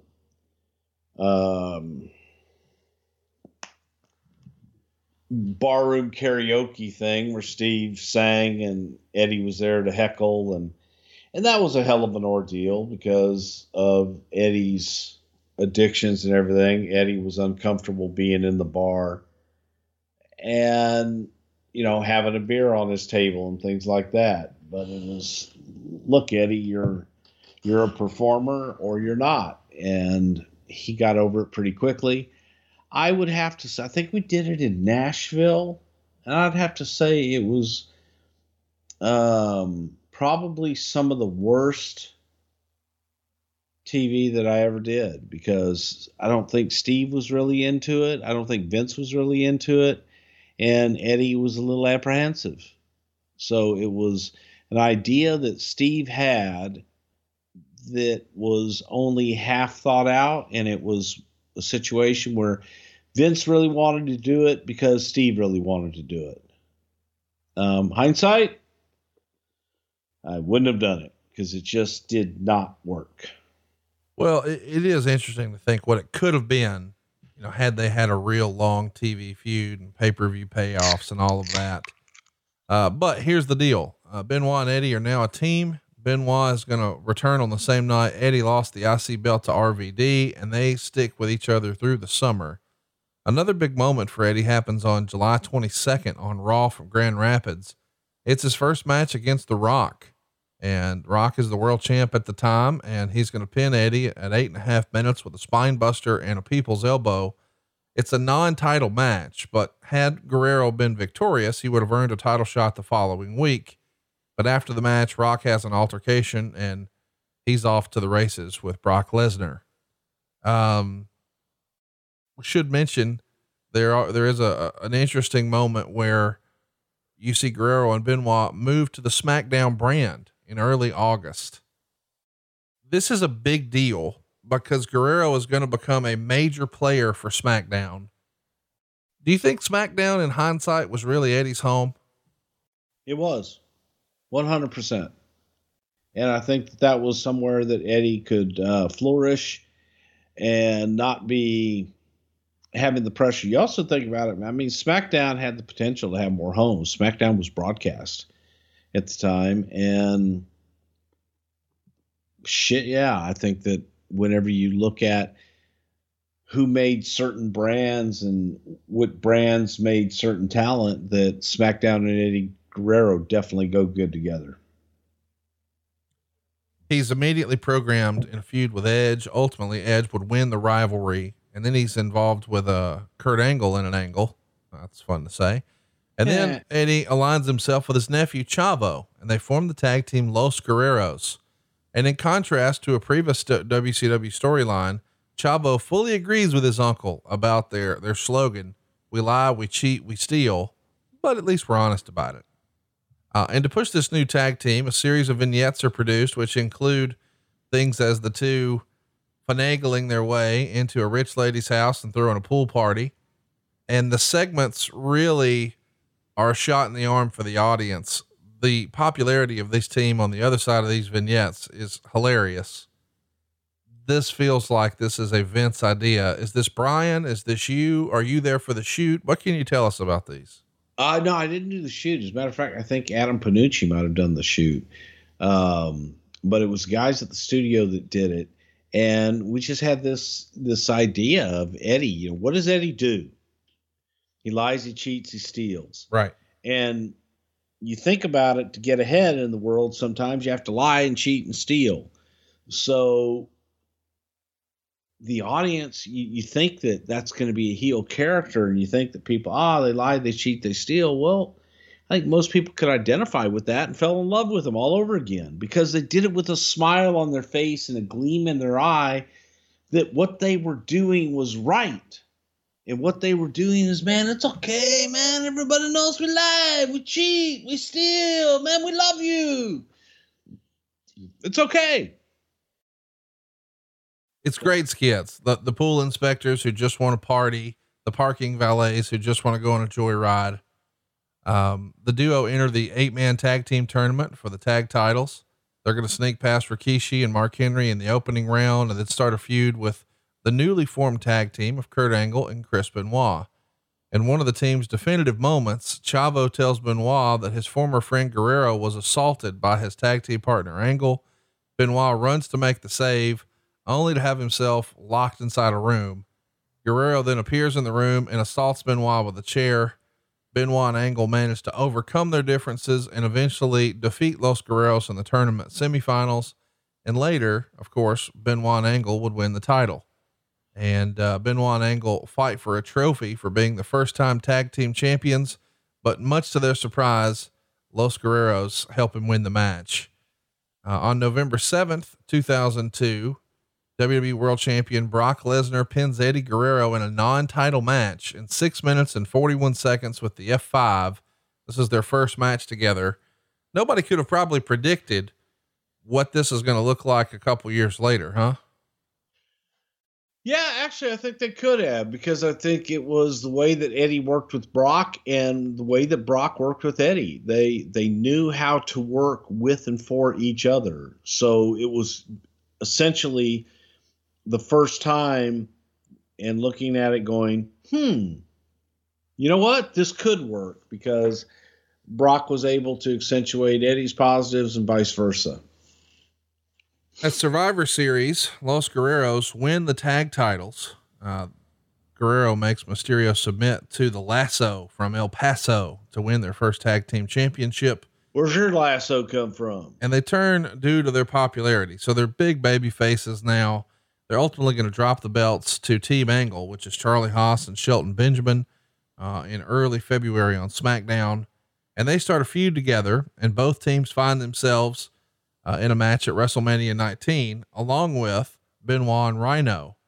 They're all vying to be number one contenders for that tag title. Ultimately, they do not wind up victorious. Haas and Benjamin win that triple threat. They get a rematch at Backlash, and Los Guerreros lose there again. But along the way, Chavo tears his biceps, and that forces Guerrero to look for another partner. He chooses Tajiri, and believe it or not, they win the tag titles. So this is Guerrero's second title win. They win it at Judgment Day against Team Angle in a ladder match. Why was Tajiri the right substitute for Chavo?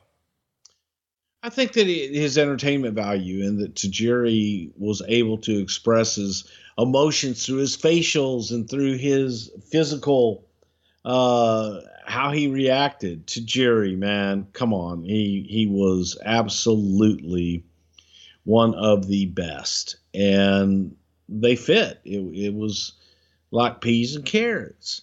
But during this time, there was a incident in San Diego with the Guerreros and Haas and Benjamin. Good Lord, man. I went back and I'm sitting there thinking, shit. They're all pissed off, and I think that Charlie and Shelton were in the locker room, and Chavo and Eddie went in, and I don't remember. I think it was Chavo going in and Eddie having his back, but long and short of it, they came in to fight, and everybody knew it, and someone had told me, and I headed off Chavo and Eddie at the pass, and there was a glass door into the locker room there. And they just kind of end-arounded me and got in, and it wasn't really a fight. It was, I think everybody got in between them and cooler heads prevailed. But you talk about a scary fight. Four tough guys, legit, 4 shooters, and 4 guys that could definitely go. So I'm extremely grateful that cooler heads prevailed and I didn't get my ass kicked in the middle of them kicking each other's ass. Let's talk about Tajiri and Eddie. They even work a tag match at Madison Square Garden against Roddy Piper and his protege at the time, Sean O'Haire. Man, if you're an old school wrestling fan, which obviously Eddie was, he had to be tickled to be working Roddy Piper at Madison Square Garden. Are you kidding? Oh yeah. I mean, Roddy and Chavo, holy shit, had a tremendous rivalry in Los Angeles when Eddie's dad, Gory, was promoting Los Angeles. So the Guerreros and Piper go way, way back. I think Piper, very much like me, was an honorary Guerrero and vice versa. So a thrill, and they knew each other well. There's a lot of respect on both sides of that fence. Eventually, Guerrero and Tajiri would lose the titles to Team Angle, who are now calling themselves the world's greatest tag team. That happens in early July on SmackDown, and then Guerrero would turn on Tajiri, slamming him through the windshield of his lowrider truck, turning heel again. And the following week, Guerrero tries to explain his actions to the audience, and to everyone's surprise, the audience doesn't care. They're still with Eddie Guerrero. It's pretty remarkable. I don't think Eddie could have been a heel here if he tried. The audience had fallen in love with him. Yeah. And Eddie going to the audience and asking the audience for affirmation. The audience is like, no, Eddie, it's okay, man. We love you. Whatever he did, they loved. He's in a tournament in July of 2003 for the United States Championship. He's going to advance to the final round, defeating Ultimo Dragon and Billy Gunn along the way. But in the finals, it's down to him and Benoit. And at Vengeance, he turns to cheating and hits Benoit with the belt at one point in the match. Guerrero tries to get Benoit in trouble by placing the title belt on top of the unconscious Benoit. Of course, it doesn't work since he knocked out the referee earlier with a championship belt to the belt shot to the kidneys. And the match ends with interference and a gore from Rhino, Benoit's partner, who is furious at the team's failure. And Guerrero pins Benoit and wins the U.S. Championship. He retains by defeating Rhino at SummerSlam. Benoit is also in there along with Tajiri. It's a fatal 4-way, which seems kind of common in this era. Hey, we got a lot of talented performers, not sure what to do with them. Let's just throw them in a 4-way. But he turns face again, at least officially, and he starts a feud against a young John Cena. So the United States champion, Eddie Guerrero, defeats John Cena on SmackDown that week by DQ after the challenger hit a low blow while Guerrero was attempting a series of rolling snap suplexes. And after the bout, Cena bloodied the champion, hits him and chokes him with a steel chain before dropping Guerrero with the FU onto a steel wheel in the ring. It's pretty remarkable when you think about this. John Cena as a heel beating up an Eddie Guerrero that the fans absolutely adore. I mean, that a few years later would seem almost impossible, but it happened. Here we are. Yeah, exactly. And I think it could have happened years later with roles reversed and the audience still would have been behind Eddie. It really is just such an interesting dynamic that, you know, Cena's going to get over and become the face of the place, literally. But it's like the fans, to your point, still would have cheered Eddie. And they had a pretty memorable Latino Heat parking lot brawl on SmackDown that airs on September 11th when Eddie pins Cena with a frog splash off of a minivan onto Cena. He's on the hood of an adjacent car. And in that match, Chavo makes his return and attacks Cena. Any memories of that production? You know, whenever you're working with cars, it feels like the risk is really leveled up. Yeah, but it was a lot of fun, man. We did it in the parking lot and had everything, you know, all around. And then we're starting to shoot the thing and realize, man, we don't have the lighting's not carrying over into where we need to be. We put on the lights, the headlights of the cars to just kind of add more light in the middle of the thing and ambiance. But Eddie and John beat the living shit out of each other. Made that thing, to me, it's probably one of the best parking lot brawls we've ever had.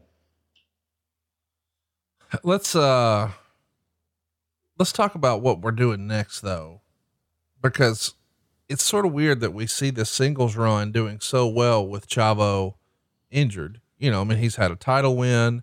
He's feuding with John Cena. But now that Chavo's back, we're making them a tag team again. Los Guerreros were over, and they're actually going to pick up the tag team championship again from the world's greatest tag team. And Guerrero's a double champion in the process now. He's got the U.S. title, but he's also got the tag title. This is his third tag team title run. When he's in the middle of this hot singles run, is he hesitant at all to team with Chavo, or because it's family and it was working, let me try to do both? Do both, because out of love, Eddie wanted to work with his nephew, And it was working. It was something that was fun, and it was also something that the audience was craving. So you get double the Guerreros, and everything can stay the same. You can still keep Eddie in the singles picture and put Chavo in there, and it was great for Chavo as well. I think it elevated Chavo tremendously, and it was something that, if you were to ask me, the audience was kind of clamoring for it. They liked the Los Guerreros. Let's talk about the feud with Big Show. This is fairly memorable because, and I can't believe this is real. Did you say barely or fairly? Fairly. Well, it's a situation. October 10th, 2003 on SmackDown.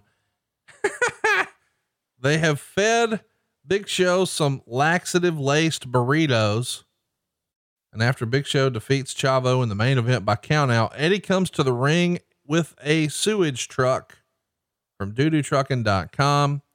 And though he failed to hit Big Show in the ring, boy, he hit the target on the entrance ramp. And, it's probably one of the more memorable, shall we say, comedic segments in WWE history. It's a shit truck. We're shooting shit. I assume it's working shit. I hope it's not shoot shit. Was this shoot shit in there? There was shoot shit in there. There was shoot shit in the shoot shitter shit truck. Why would you want to shoot shit at Big Show? Well, you didn't. Here's the thing.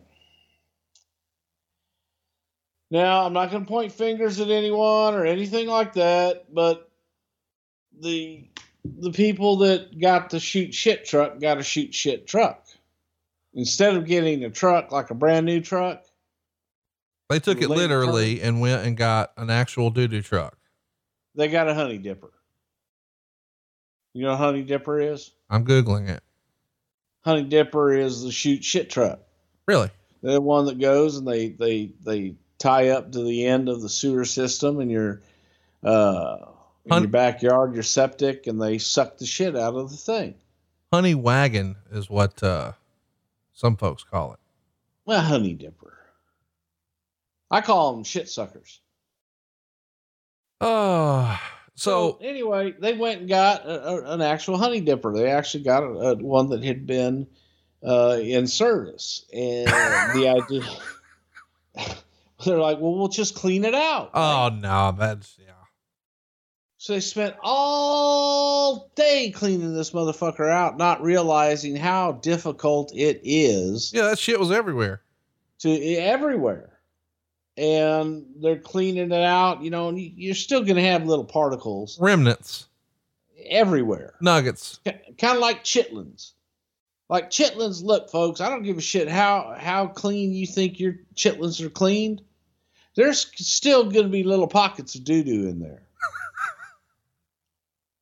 So chitlins is basically shitlins. And this was a shoot rib on Big Show. It has to be. No, this became a shoot rib on me. Why? Did you have to clean that shit? Did you have to clean the shit? How's it a rib on you? Well, while they were cleaning the shit, they worried about something else, and one of the shit cleaning hoses came out with scalding water and came flying out of the truck and just split my head wide open. And yeah, it was wonderful. But so wait, the shit truck cut your forehead. Yeah. The hose that was cleaning the shit truck came loose with scalding hot water and like bam, bammo zammo across the head. I was a little pissed off. It sounds like you were shit upon. No, I didn't get no shit on me. But because it was the clean hose, it was the cleaner hose, but it fucking fucked my head up. So anyway, now you get to the shit part, and so clean all the shitty shit out of the shit truck. Right. And then you put clean shit in the shitty shit truck. Right. So it was like mud and just all kinds of other things, and then various assorted food particles and things like that. Then it's like, well, it's got to smell like poo-poo. So put a couple of smell additives into it, and you have the illusion of stinky poo poo, which I remember thinking, if I'm in the front row, Yep. right, but it's completely non-toxic. It's 100% safe. It's just, it looks like it, and it's going to smell like it now. I said, well, that's my point. Looks like shit, smells like shit, must be shit. I don't care. You're not going to convince me otherwise that the shit, brown shit that smells like shit isn't shit. Hey, help me understand though. Is this a Vince idea? We know that he likes toilet humor. Is it, goddamn pal, what if we shot him with shit? It may be my good, close, personal, dear friend, Brian Gewirtz's idea. Shout out to Brian in Australia right now. But no, it might have been my idea too, because we were trying to relive the beer truck and the milk truck and all that shit. And somebody said, what if there was a shit truck? So, great. Get Big Show. And I started thinking, hey, yeah, if we got like one of those honey dippers and did it that way. But yeah, caca's funny. How does Big Show take this news that you're going to shoot him with shit? Initially not too happy. He warmed up to the shit though. Once he got shit upon, it was warm. But he came around on you shitting on him. Yeah. I just can't imagine being creative and having to sit down and tell a giant, all right, so here's what we're going to do, big boy. Giants are friendly. It happens. Scale of 1 to 10, how much did Vince enjoy the segment? 14. That's what I thought. Man, Christmas is going to be here before you know it. And unfortunately, that's going to be extra stress this year with lots of added expenses. Of course, you got to do your holiday shopping, but there's probably going to be some travel involved. It's just been a tough year, but I want to make this the best Christmas ever. And listen, you may have tried to do this in the past, but what you wound up with was a big credit card bill and a New Year's resolution to get out of debt and actually start saving money. Why do we wait until next year to do that? Here's a pro tip for you. Don't put Christmas on a credit card. Go to savewithconrad.com right now. We're going to show you how to skip your single biggest bill for the next 2 months. If you haven't already, you don't have to make your November or your December payment. You're done until next year. And next year, of course, you're going to start the new year with you hear me, no credit card debt. We're routinely helping our podcast listeners get rid of all their credit card debt, but take advantage of these great rates while we've still got them. You can pay your house off faster and do it with cheaper monthly payments. But maybe best of all, get the cash you need just in time for the holidays. Don't start 2021 off on the wrong foot where you feel like you're digging yourself out of a hole. Historically, most American families dig themselves into credit card debt that it takes months to dig out of, all from Christmas shopping. Don't do that. There's a better way. Skip your next 2 house payments, get a better interest rate, lower your monthly payments, and get rid of your credit card debt just like that at savewithconrad.com. NMLS number 65084, equal housing lender. Oh, and did I mention you don't need perfect credit or money out of your pocket to do this? Find out how much money you can save right now for free at savewithconrad.com. 4 days later, Los Guerreros lose the tag titles to the Basham brothers. They start a feud with them and they fail to regain the titles at Survivor Series. And that develops a little bit of animosity. The relationship starts to go downhill. Eventually Chavo attacks and turns on Eddie after he suffers a beating at the hands of the Basham brothers.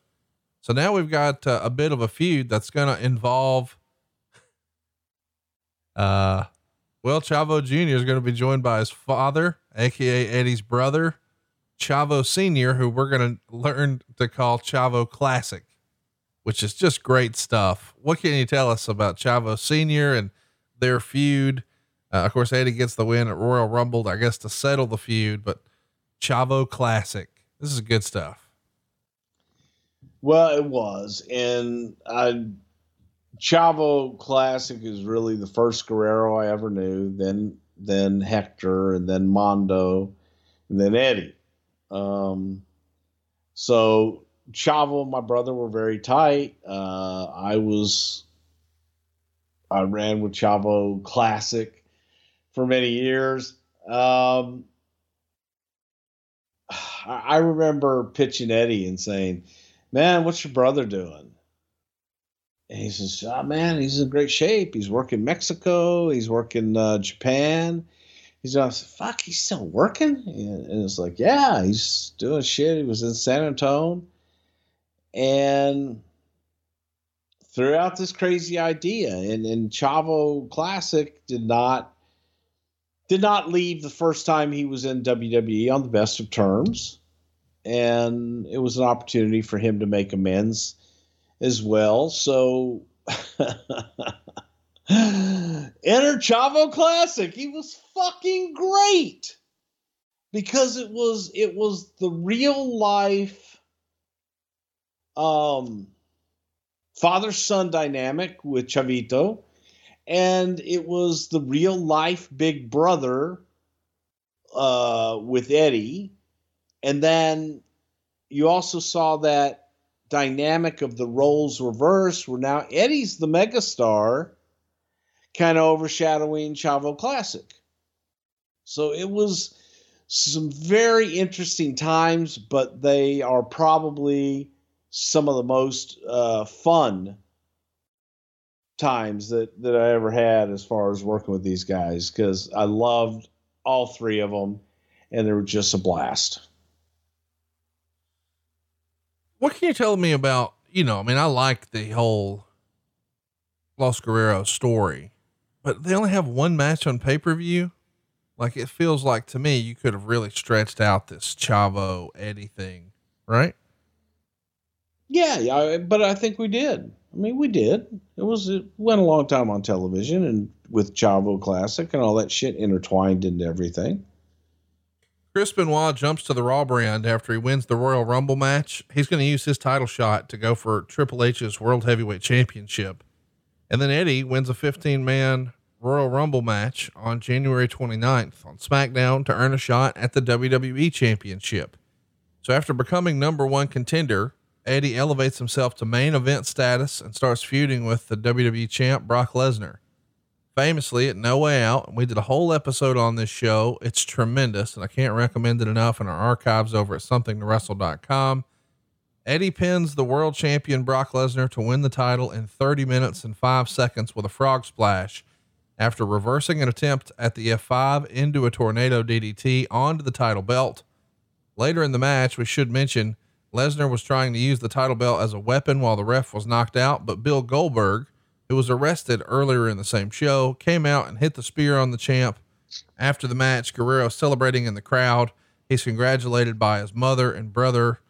The victory makes him a Triple Crown and Grand Slam champion in the process. It's episode 142 if you want to go out of your way to check it out. But man, you described this moment as being a top 1 or 2 moment for wrestling when Eddie won his first world title. You're not even talking about from a office perspective. This is the fan Bruce Pritchard, right? Yeah, because it was the absolute premier underdog victory, defeating the big bad monster and Brock Lesnar, and Eddie Guerrero overcoming everything. In addition to that, you look at the human being of Eddie Guerrero and what Eddie had accomplished in his career and in his life, the struggles that Eddie had throughout everything to now be the man. Not only that, but to be able to perform at the level that Eddie was able to perform and kill it every night.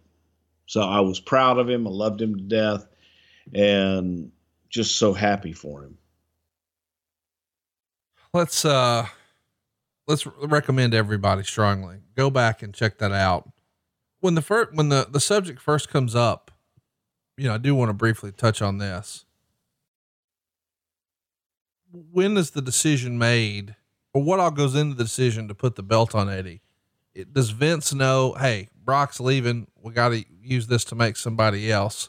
Eddie has excelled in every segment we've put him in, whether it was with China, working underneath, working with a tag stuff, the stuff with Cena. He's been a show stealer, Chavo, on and on. Why is Eddie the logical choice? And is the decision made in hindsight? Does Eddie benefit the most from Brock Lesnar leaving?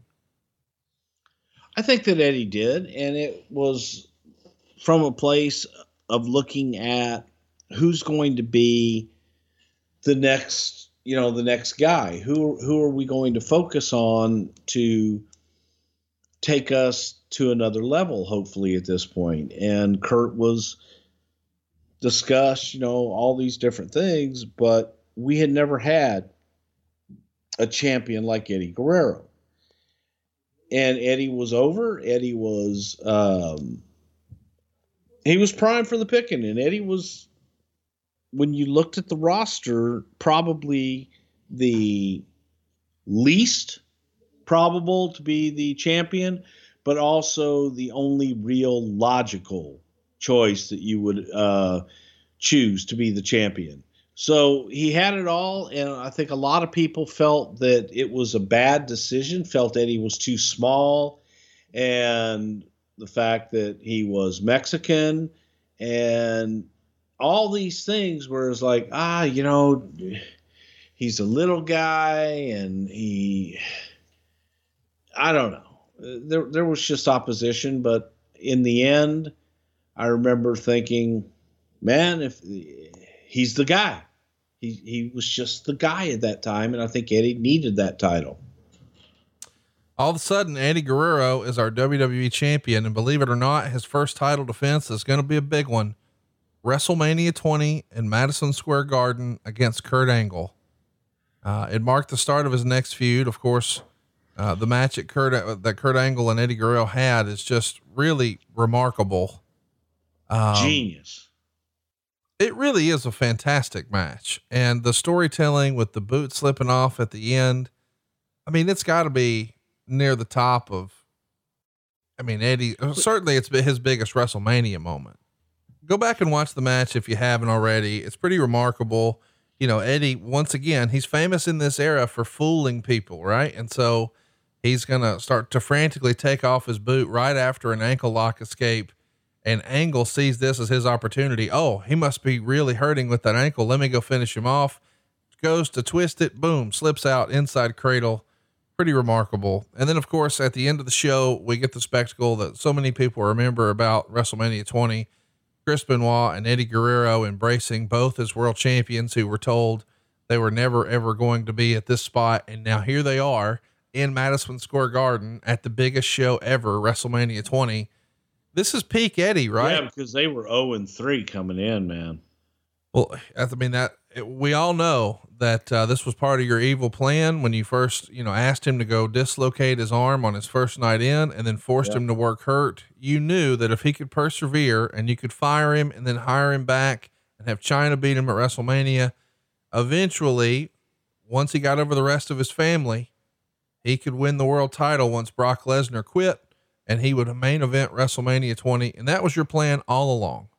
Yeah. But is people out on the West Coast and your dirt sheet people would like to say, I think I will steal a line from your good friend, Jim Herd, who summed it up that they just dream shit and lie. By the way, you're mentioning my good friend, Jim Herd, because you saw the interview that we did over at adfreeshows.com. What'd you think? I thought it was tremendous. And I think that for anybody that they should, listen to it. And, again, my takeaway, as I said to you, it's funny when you talk to people who were actually there and in the business decisions and not just hearsay and rumor and innuendo and bullshit. It's pretty much the same things that come out, as far as how business was done and what was conducted, and not always how it was reported. Because the reporters, God, I don't even think I can call them the dreamers and liars, as Jim Herd put it. That just, they make shit up, dream it, and convince themselves that their lie is what it is. So I thoroughly enjoyed the Jim Herd ad-free shows. That was fucking excellent. Thank you, sir. Let's talk about the March 22nd edition of Raw. There's a draft lottery held. Because of that, you've got stars from both shows here. It's kind of cool at the time. Triple H is in full blown reign of terror mode. He just dropped the belt to Benoit. So everybody thinks that, Eddie Guerrero, when he has a match with Triple H, that Triple H is going to win. But in fact, Eddie wins by DQ. And then a big brawl erupts between both brands. In March, Eddie starts a feud with a fellow Texan, a guy by the name of John Bradshaw Layfield. JBL has interrupted Guerrero's title match with Booker T, and the rivalry turns personal when, at a famous non-televised live event on May 2nd in El Paso, JBL causes Eddie's mother to suffer a kayfabe heart attack while in attendance at ringside. But Eddie's mom looks like she's having a heart attack because, well, she nearly was. And we've told the story before in our archives, but it's worth telling again now here, Bruce. Well, we went down to El Paso on Mother's Day, where the Guerreros were from. Eddie and I had Chico's Tacos that day. And if you're ever in El Paso, check out Chico's Tacos. As you say, the whole thing was Eddie gives his mom, they recognize Eddie's mom with a beautiful Mother's Day bouquet. Then the next thing that you know is Bradshaw's there to spoil it. And John ends up, the mother went to hit John or something like that. And John touched her, but just literally touched her arm. And she was to appear as though she were having a heart attack. And lo and behold, she got so excited in the moment that she pretty much had symptoms of a heart attack, and her real life doctor was there because we were going to use him as the doctor in this whole thing. I thought Eddie was going to kill me, but, yeah, it was, Eddie in the back, just, he loves his mom so much, and he was so protective of her. But then Chavo Classic was there, and Chavito, and Chavo Classic is like, "Oh, hey man, we should get some on mom, and let John put the boost to her, man. And nobody's touching my mother." It's like, "Nah, man, she's tough, man. She got this." So Chavo Sr. and Eddie are going at it. It was a wonderful evening.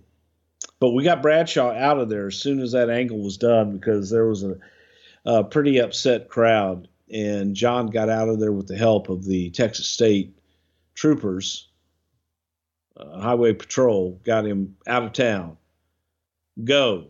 Do not pass go. Do not collect $200. Just go in your wrestling gear. The fuck out of town.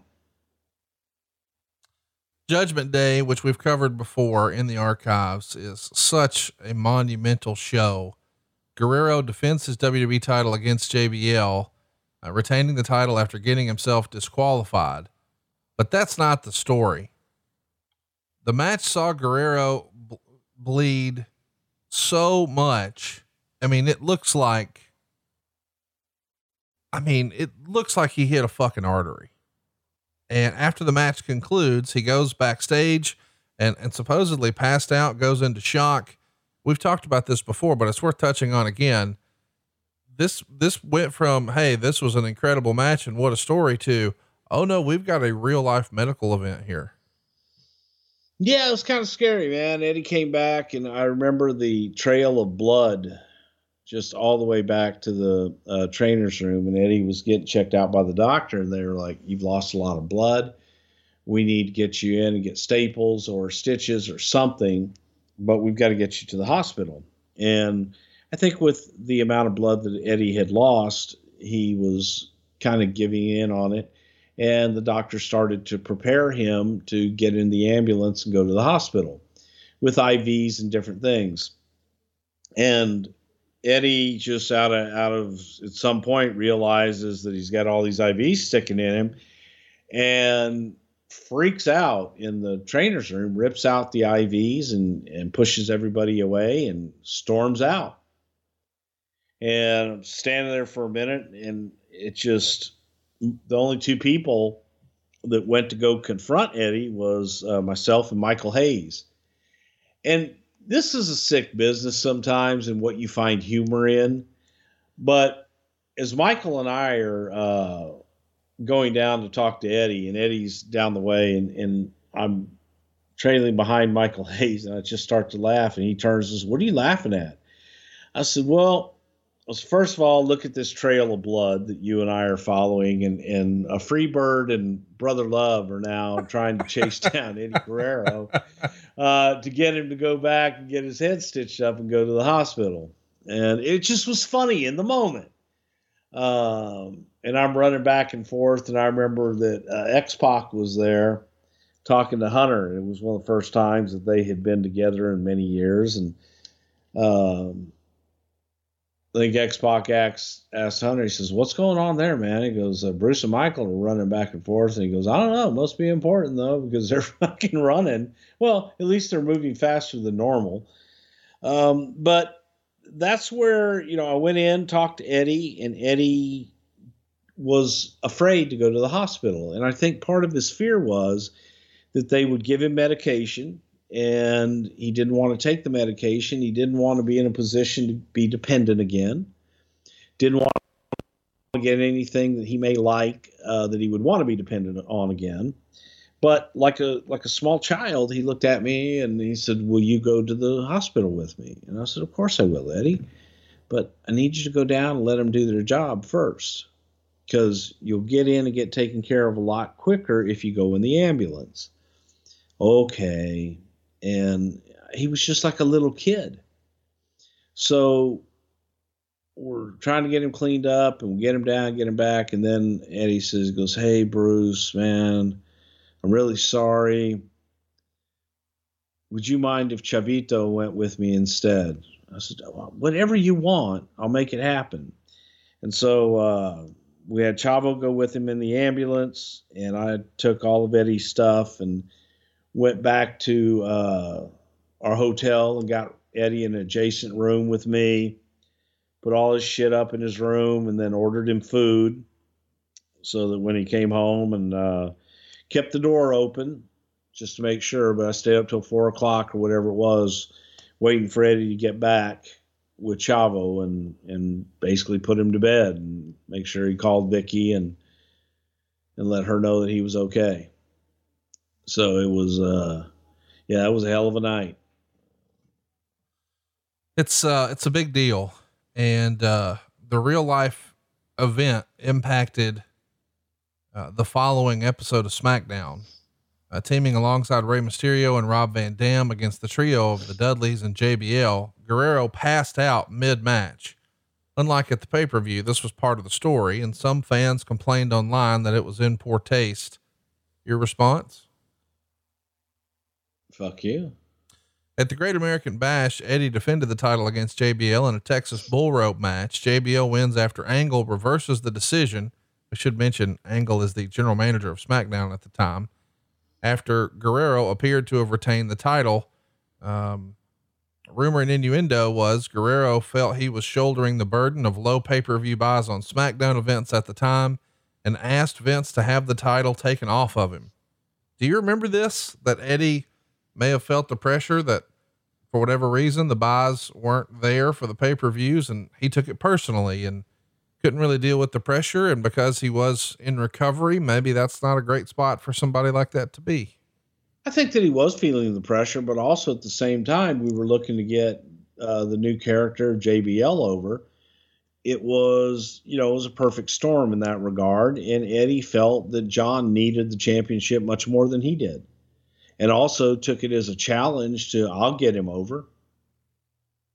But, business wasn't terrible at that time. So it wasn't, look, that's one of those hindsight 2020 people speculate and say these things. Being there, this was a born out of, I really want to get Layfield over.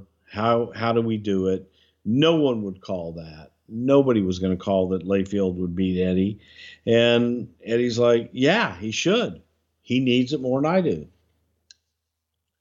We know what's coming next for him.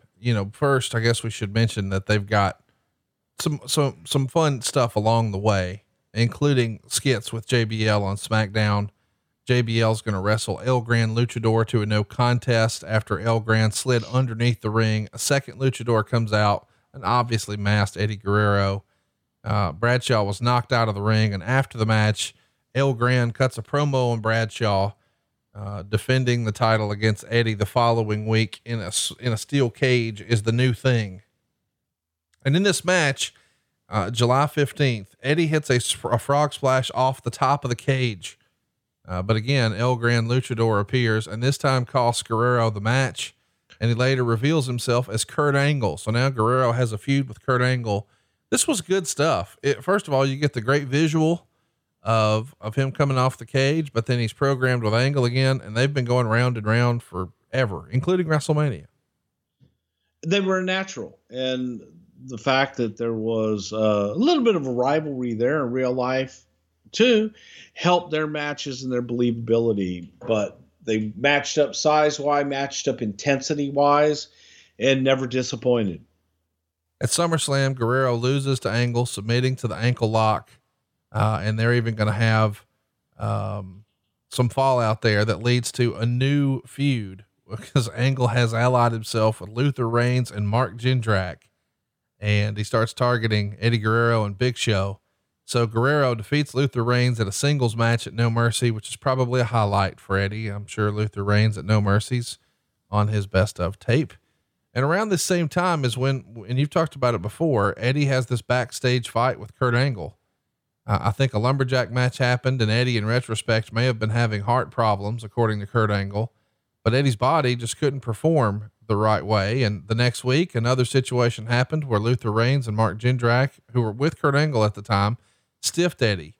And afterwards in the back, Eddie comments on Angle and crew taking advantage of him. Angle shoves him twice while going off on him for having bad matches. Eddie goes for a takedown. Of course, that's not wise. Eddie is caught in a front face lock by Kurt Angle and starts to choke him out before Big Show steps in and stops it. Did you see this? Or, I mean, you told us the story before, but I don't recall if you were in the hall or just heard about it after the fact. No, I heard about it after the fact, and it was, Bradshaw and I both asked him the same questions. Like, Eddie, what were you thinking trying to shoot the leg on an Olympic gold medalist? I don't know, man. I'm just stupid. And Eddie, realized he wasn't one of the brightest moves and kind of embarrassed just in and of himself, but he was frustrated. He was very, very frustrated during this time. And look, it's temper and shit happens. A Survivor Series elimination match is going to go down, led by Guerrero on one side, Angle on the other. Eddie's team is Big Show, John Cena, and Rob Van Dam. Originally it was Rey Mysterio instead of John Cena. On the other side, it's, Kurt Angle's team. And, yeah, let's talk about Armageddon. We got Booker T and The Undertaker challenging JBL for WWE's championship. It's a fatal 4-way where Eddie Guerrero is also involved. The match ends with JBL pinning Booker following the clothesline from hell. And in the weeks that followed, Guerrero and Booker briefly and unsuccessfully try to win the tag team title.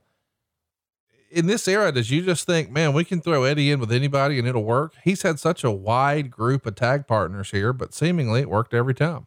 Yes, it did. And that's why I think that Eddie was able to be a chameleon and adapt to any and everything. One of the more interesting moments from the following Royal Rumble was there's a skit with, Ric Flair drawing numbers, and Guerrero switches his number with Flair's, and he even steals Flair's wallet in the process. Of course, eventually Teddy Long makes him return both items before the match, but it's kind of fun because Flair had drawn the number 30 and Eddie had drawn the number 1. So, we're going to lie, cheat, and steal. That's pretty good stuff. Eddie did last 28 minutes and 11 seconds before being eliminated by Edge, but that little skit is right on character for Eddie Guerrero here. Is it not? And Flair. Yeah. When you think about it, you get the lie, cheating, and steal of Eddie and the confidence and bombastic Flair. So I thought it was perfect. At No Way Out the next month, Eddie Guerrero would team up with his longtime friend and sometimes rival Rey Mysterio and defeat the Basham brothers to win what would actually be Eddie's last title in the company. WWE's Tag Team Championship. It's their fourth time as champion. It's Rey's third time as tag champion. And many expect the new champions to defend their title at WrestleMania 21. But after encouragement from Chavo, Guerrero challenges Mysterio to a one-on-one match instead so they could bring the house down. And the two wrestle at WrestleMania, and Mysterio gets the win.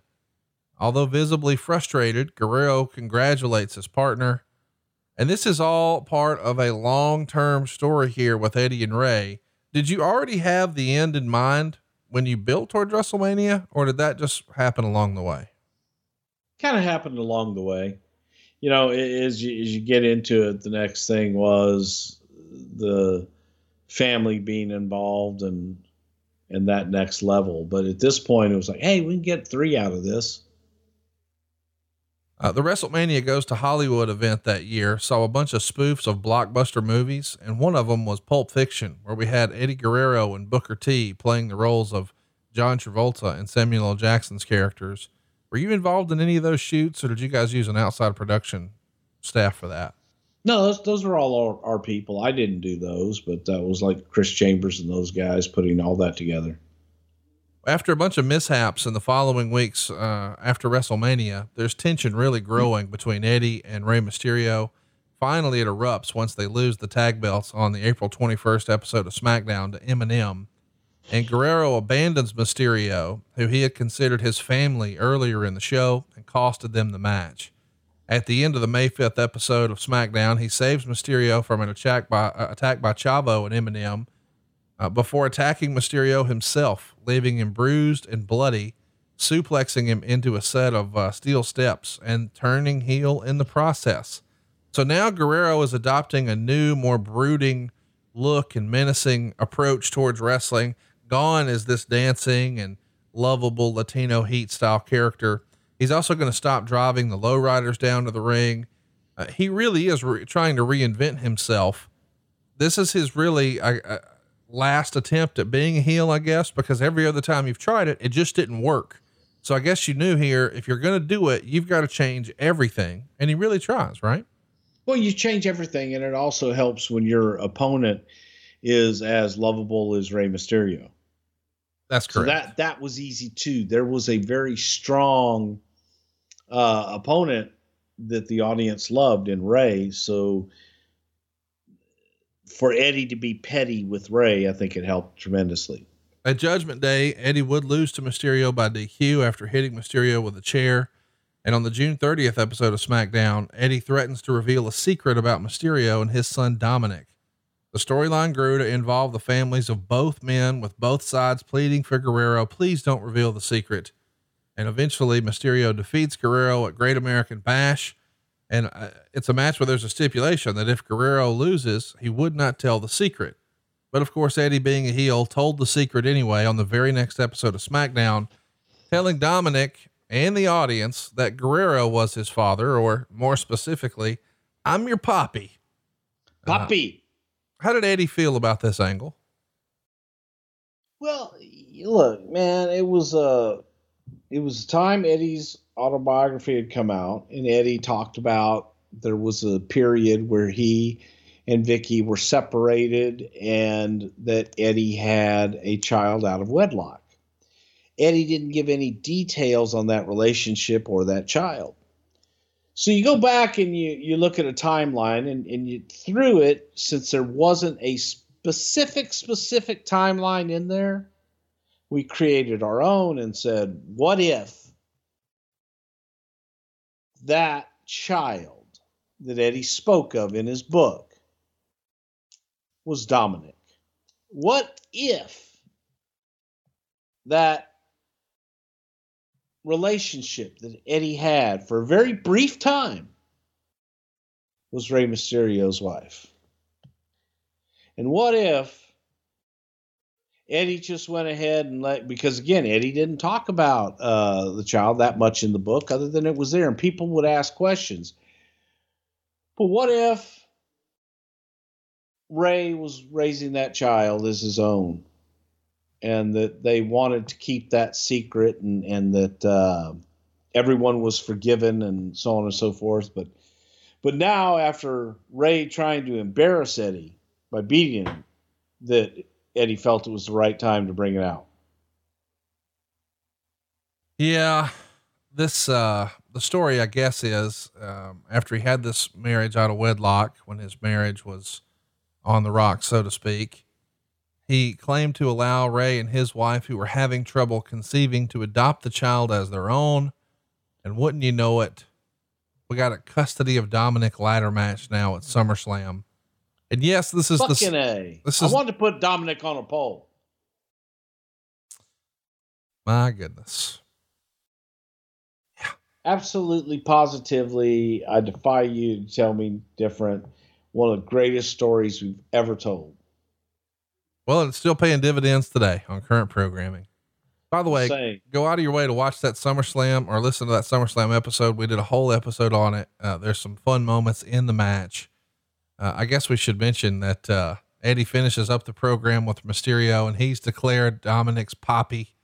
And then Eddie wins the cage match on the debut of Friday Night SmackDown. And Eddie's got a new version of his theme song that night too, titled Crackin' or Gangsta Lean. Basically it's the same song, but without the lie, cheat, and steal lyrics. They've been replaced by rap lyrics. We're trying to really overhaul his presentation. The following week, Teddy Long and Paul Mercannon, who are the network executives, announced a new number one contender for Batista's World Championship. And Teddy Long acts like he's about to announce Rey Mysterio, but Palmer steals the mic and announces Eddie Guerrero. And Eddie does a promo about how he's got a past and he had addictions, but he's found a new addiction: honor, respect, and doing the right thing. And he's a new Eddie Guerrero, and he wants to prove at No Mercy that he and Batista can have a match and not hate each other. Eddie's facials here are phenomenal. Of course, the fans don't believe him. This was great stuff, was it not? It was, because Eddie and Batista were friends, and it was the feeling and the execution was, I believe, Eddie lured the audience in so much that they thought, you know what, maybe he's going to do it this time. Maybe Eddie has turned over a new leaf because we love our Eddie Guerrero. And then when you get to No Mercy, by the time we got there, the audience was really unsure whether they had a babyface Eddie Guerrero or a heel Eddie Guerrero. I remember sitting in the crowd when the ring announcements, we did championship ring announcements, and I'm just sitting right literally in the middle of the hard camera section, people all around me. They announced, this match for the World Heavyweight Championship, and one of the guys behind me goes, "Wait a minute, you mean to tell me that little guy there was the heavyweight champion?" And the guy, his friend sitting with him, he says, "Hey man, that little guy, if this were real, would kill that big guy and beat his fucking ass." That's how much people believed in Eddie Guerrero. If you knew him and his personality and you were invested in the character, he was 20 feet tall, 400 pounds. Well, at No Mercy 2005, we know Eddie's going to face Batista, but we've got some storytelling on the way there. One of which is pretty ridiculous. Eddie's supposed to team with Batista against Eminem, but Eddie's faking sick. At least that's the implication. So Batista brings in a doctor to make sure that his pal Eddie is okay. And the doctor gives him a rectal probe without lubricant. So later in the match, when Eddie is proven to be well and he can work, Eddie hits a frog splash, but then sells his sphincter as he's celebrating with a very confused Batista. Boy, this has Vince McMahon humor all over it. What if he got it shoved up his ass with no lube? Well, that happens. There's some fun stuff along the way. Eddie's trying to convince everyone he's not this bad person. And he's doing the old switcheroo with chairs, and Batista can't trust him, but he's even wearing a Batista t-shirt. We finally get to No Mercy. It's a really good match that goes 18 minutes and 40 seconds. Ultimately, Batista wins with that spine buster. Meltzer liked it, gave it 3 1/4 stars, and the two shake hands. But as they go off the air, you still get the look in Eddie's eye that he might turn We just did a whole episode on this. Check it out. No Mercy 2005. He wrestles his last match on November 11th. He defeats Mr. Kennedy by disqualification using his signature lie, cheat, and steal tactics, which allowed him to advance to the SmackDown Survivors team. And according to the rumor and innuendo, on the date of his death, a triple threat match between himself, Batista, and Randy Orton was supposed to take place for the World Heavyweight Championship, where Batista would have dropped the title to Eddie Guerrero, because Batista needed to take some time off for an injured back. And I think that was denied by Batista in his book. What do you remember? Had he not passed away, would Eddie had another title run here? Well, he wouldn't have had it that night. No, that's a falsehood. So, well, it's unfortunate, but, Eddie is found unconscious in his hotel room at the Marriott Hotel, City Center in Minneapolis, Minnesota by his nephew Chavo on November 13th, 2005. In a 2020 interview for a documentary, Chavo explained that Eddie passed out in the hotel bathroom with a toothbrush in his hand, and he was barely clinging to life when Chavo discovered him. Eddie was pronounced dead upon arrival by the paramedics at the scene. He's only 38 years old, and an autopsy would later reveal that Eddie's cause of death is blamed on a result of acute heart failure due to underlying cardiovascular disease. He is at the Green Acres Memorial Park Cemetery in Scottsdale, Arizona. His funeral service was officiated by superstar Billy Graham. And this was a tough one for you personally, because you were talking to Eddie like every day in this era. And I know you've told us the story before on the Radicals, but this had to hit you like a ton of bricks when you find out you've lost one of your best friends out of nowhere. It did. You know, the,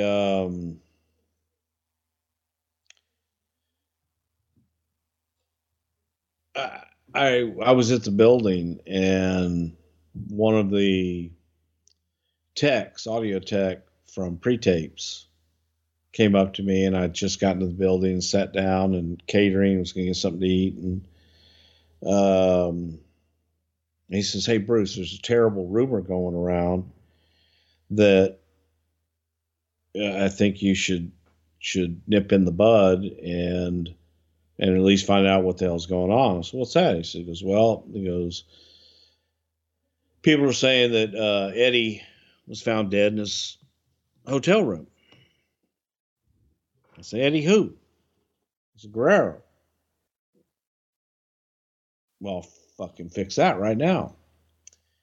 And I grabbed my phone. I called Eddie. Didn't answer the phone. And I left him a message. Turned to Prof, and I said, "Yeah, I just called him. I said, I'm sure he's probably in the shower right now," or something like that. But, and as I'm saying that, the phone rang back, and it was Eddie Guerrero. And on the other side was Chavo Jr. And Chavo said, "Hey, Bruce, it's Chavito. He's gone, bro."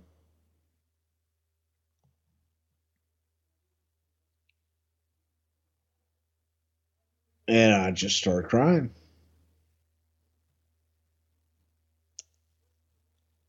That's what happened. Nobody knew at that point.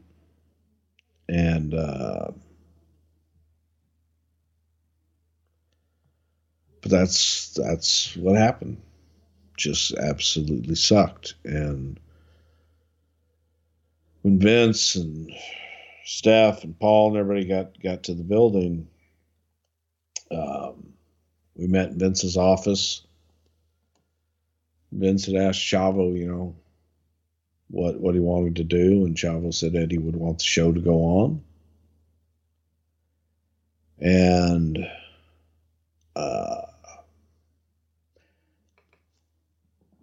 I think in a lot of the loss that we've had, unfortunately,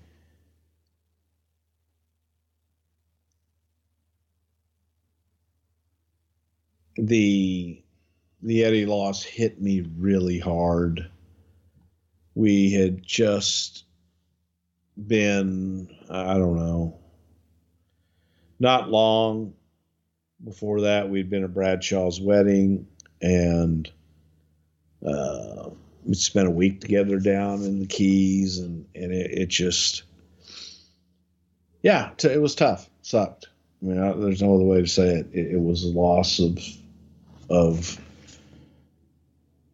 incredible talent, but more importantly, an incredible friend and human being and father and husband, and just sad. The episodes of Raw November 14th, 2005 and SmackDown November 18th, 2005, both of which were filmed on November 13th, aired as tributes to Eddie Guerrero. All the storylines were put on hold and no WWE employees were forced to perform, although several matches did take place, including one featuring Chavo, who finished the match with his uncle's finishing maneuver, the Frog Splash. Raw started with all the wrestlers and numerous backstage personnel on stage as Vince McMahon addressed the live crowd before finishing with a 10-bell salute, followed by Vince saying "Viva la Raza" in his most passionate voice. In addition to Raw and SmackDown doing tribute shows, TNA's Total Nonstop Wrestling dedicated their pay-per-view Genesis, which aired on the evening of his death, to Eddie Guerrero. Ring of Honor named their next show Night of Tribute. Ohio Valley also paid tribute to him. Many of the wrestlers wore armbands with EG on them. Rey Mysterio gave an emotional speech about Eddie and, in a show of respect, removed his mask. And Mysterio went on to defeat Shawn Michaels in an interpromotional match later that night. After the match, Michaels and Mysterio hugged in the ring, and Mysterio pointed up to the sky, crying in memory of Guerrero. And eventually other wrestlers, primarily Chavo, Mysterio, and Christian, paid tribute to him in their matches using the Frog Splash. Combat Zone Wrestling also paid tribute. They did a little 10-bell salute, and wrestlers like CM Punk and Rey Mysterio have dedicated some of their matches to Guerrero. Three Doors Down had a song, "Here Without You," that was used as a tribute song for Guerrero, as well as Johnny Cash's Hurt video. That Johnny Cash video with the Hurt song over clips of Eddie was just maybe one of the more haunting video packages in company history. Would you agree with that? Yeah.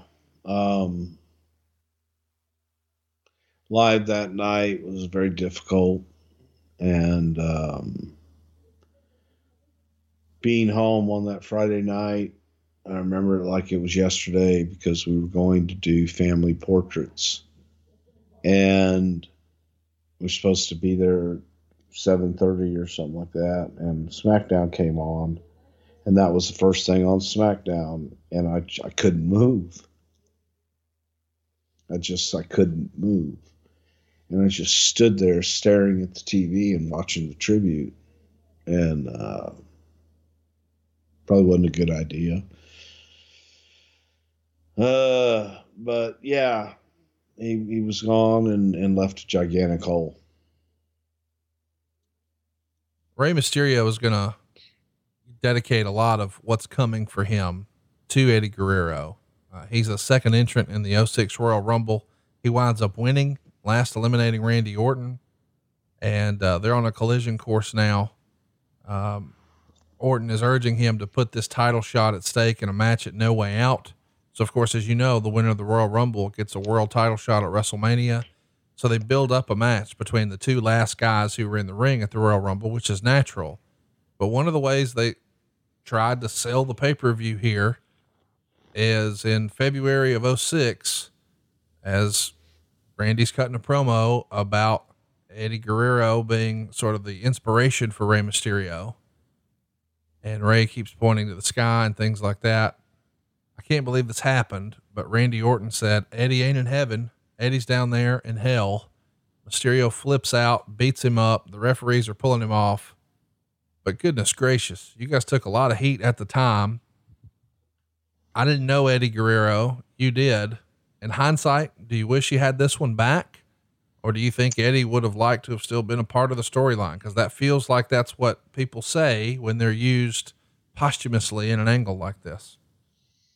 I believe Eddie would have loved it. And I think that Eddie definitely would have had no problem with it whatsoever. As a matter of fact, if there was a spirit, and I could see Eddie insisting on it type thing. So, and that's my feeling from my relationship with Eddie Guerrero. And unless you've spent as many nights as I have speaking to him and just getting him in a good place in his head, keeping him as much as we could in the straight and narrow, then you don't know, and you can't make that judgment. So Vicky was cool with it, and no one knew him better than his family. So I feel that it was the right thing, and it was something that Eddie would have wanted. I really believe that. Orton winds up beating Ray at No Way Out, if you can believe that or not. But eventually the general manager, Teddy Long, would add Rey Mysterio back into this WrestleMania title match. So now it's a 3-way. It's Orton, Mysterio, and then champion Kurt Angle. The night before WrestleMania, of course, was the Hall of Fame. And Eddie Guerrero goes into the Hall of Fame here, along with Bret Hart, Mean Gene, Sensational Sherry, Vern Gagne, and others. Eddie's inducted by Chavo Guerrero, Chris Benoit, and Rey Mysterio. Eddie's widow, Vicky, and her 2 daughters represent Eddie in receiving the honor. It's a very emotional moment for everyone involved. And the next night at WrestleMania, it's another feel-good moment. Mysterio beats Orton to become the new World Heavyweight Champion. And after the match, Mysterio is celebrating with Chavo and Vicky Guerrero. Really a feel-good moment here. Was this in the plans since the Rumble, do you think? The Mysterio title win?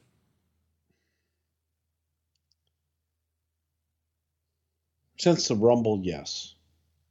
Talked about. I don't know that Vince was completely sold on it. Right. Till February, but from a talking point and doing it, yes. Eddie's legacy lives on a lot more than just Ray dedicating matches to him. It wouldn't be too long before his longtime wife and now unfortunate widow, Vicky, became a very prominent character on TV. In 2006, I guess maybe 7 or 8 months after Eddie's death, she becomes a pretty prominent feature in some pretty controversial storylines.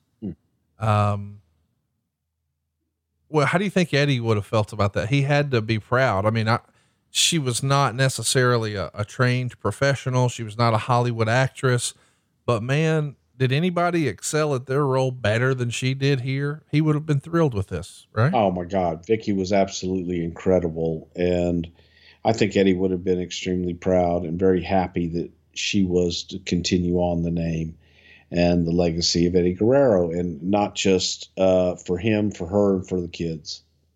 So I guarantee you Eddie would have been ecstatic.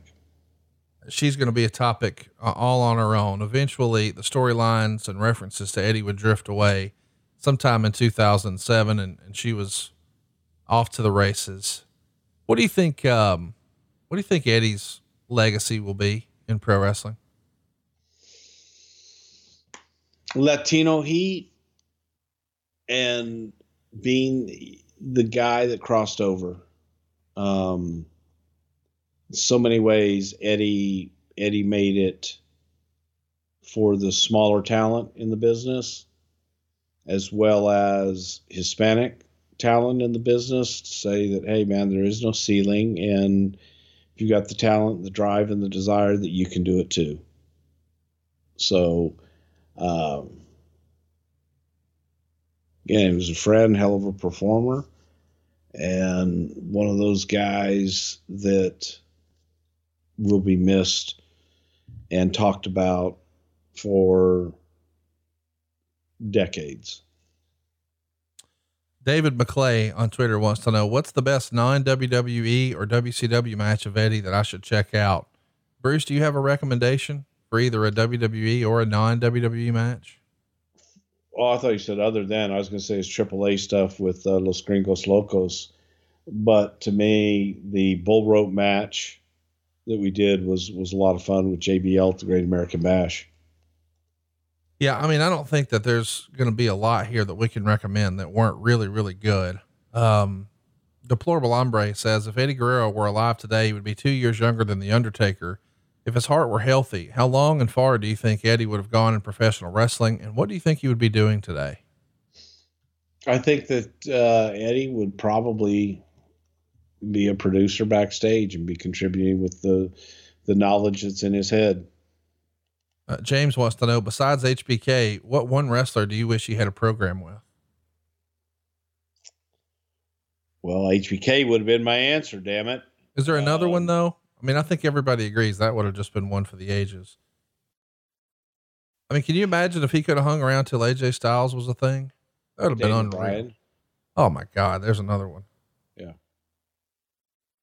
Michael says, this is a hard question to ask, but had Eddie not passed away, would things have been different? Do you think, with Chris Benoit? Allegedly that had a huge impact on him. That's hard to even imagine. Yeah. Is it not, Bruce? Yeah. I have no idea. One Can't bad comment on that one. One bad piece of news after another. Rob wants to know, was the hug between Eddie and Chris Benoit after WrestleMania planned, or was it just a heat of the moment deal? It's real life, man. Well, listen, I wish we could sit here and talk about Eddie Guerrero forever. I don't know that there's a long enough show or enough time in the day to really pay tribute to him. Any last parting words you want to share with us about your friend Eddie Guerrero today? I think that Eddie Guerrero was one of the single greatest performers this business has ever had the pleasure of being able to watch. And for me, from a personal level, to be instrumental in his career and to be his friend, probably more than anything. The going from Chavo to Eddie and everybody in between, the brothers Guerrero, just proud of that association. And I loved him so much. And, you know, Chavito today carries on and does his thing. And I love him. And we do too. We hope you guys have enjoyed our Eddie Guerrero tribute. I hope you'll go watch some Eddie Guerrero stuff today to celebrate his honor. We'll be back next week with you with Survivor Series 1995. Lots of elimination matches there, but on top it's Bret Hart and Diesel. If you've got a question for us, ask it over at Pritchard Show on Twitter. Don't forget to check out our brand new Jim Herd interview over at adfreeshows.com. And if you've got a question for Bruce, he is at Bruce Pritchard. I am at Hey, it's Conrad, and we are out of time. We'll see you next week right here for Survivor Series 95 on Something to Wrestle with Bruce Pritchard. Rock on and hug the ones you love. Thank you guys. I really appreciate you.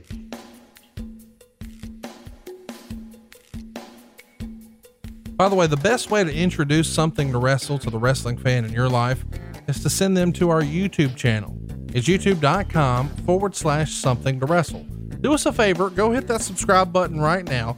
You'll get a sneak peek of upcoming episodes, lots of fun clips to show your friends, and maybe best of all, we have a ton of new giveaways headed your way over at youtube.com/something to wrestle.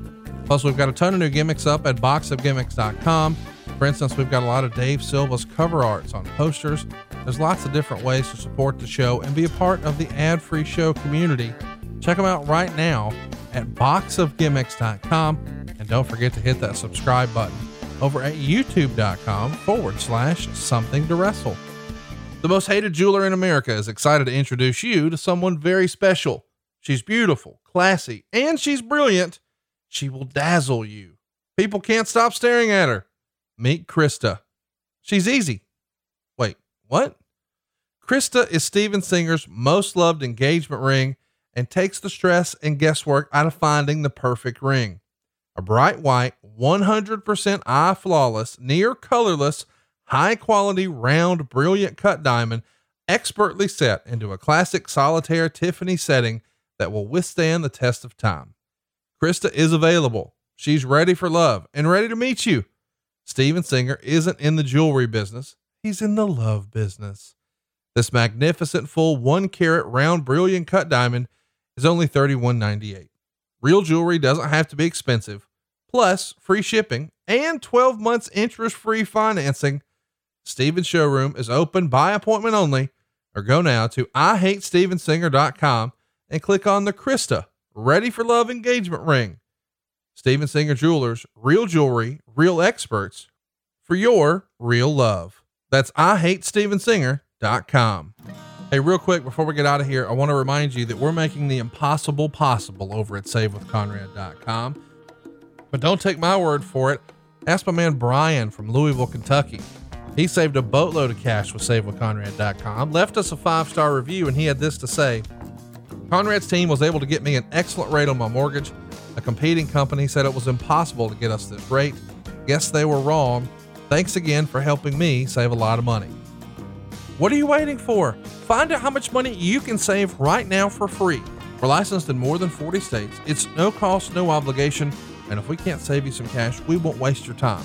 But maybe best of all, you don't need perfect credit to do this. But if you hurry right now, you're going to get the cash infusion you need just in time for the holidays. You get to skip your single biggest bill, your house payment, for 2 months, and we can even help you knock out your credit card debt. But most importantly, cut years off of your loan. I know it sounds too good to be true, but we can do it for you right now at SaveWithConrad.com. NMLS number 65084, equal housing lender. Hurry to SaveWithConrad.com before it's too late.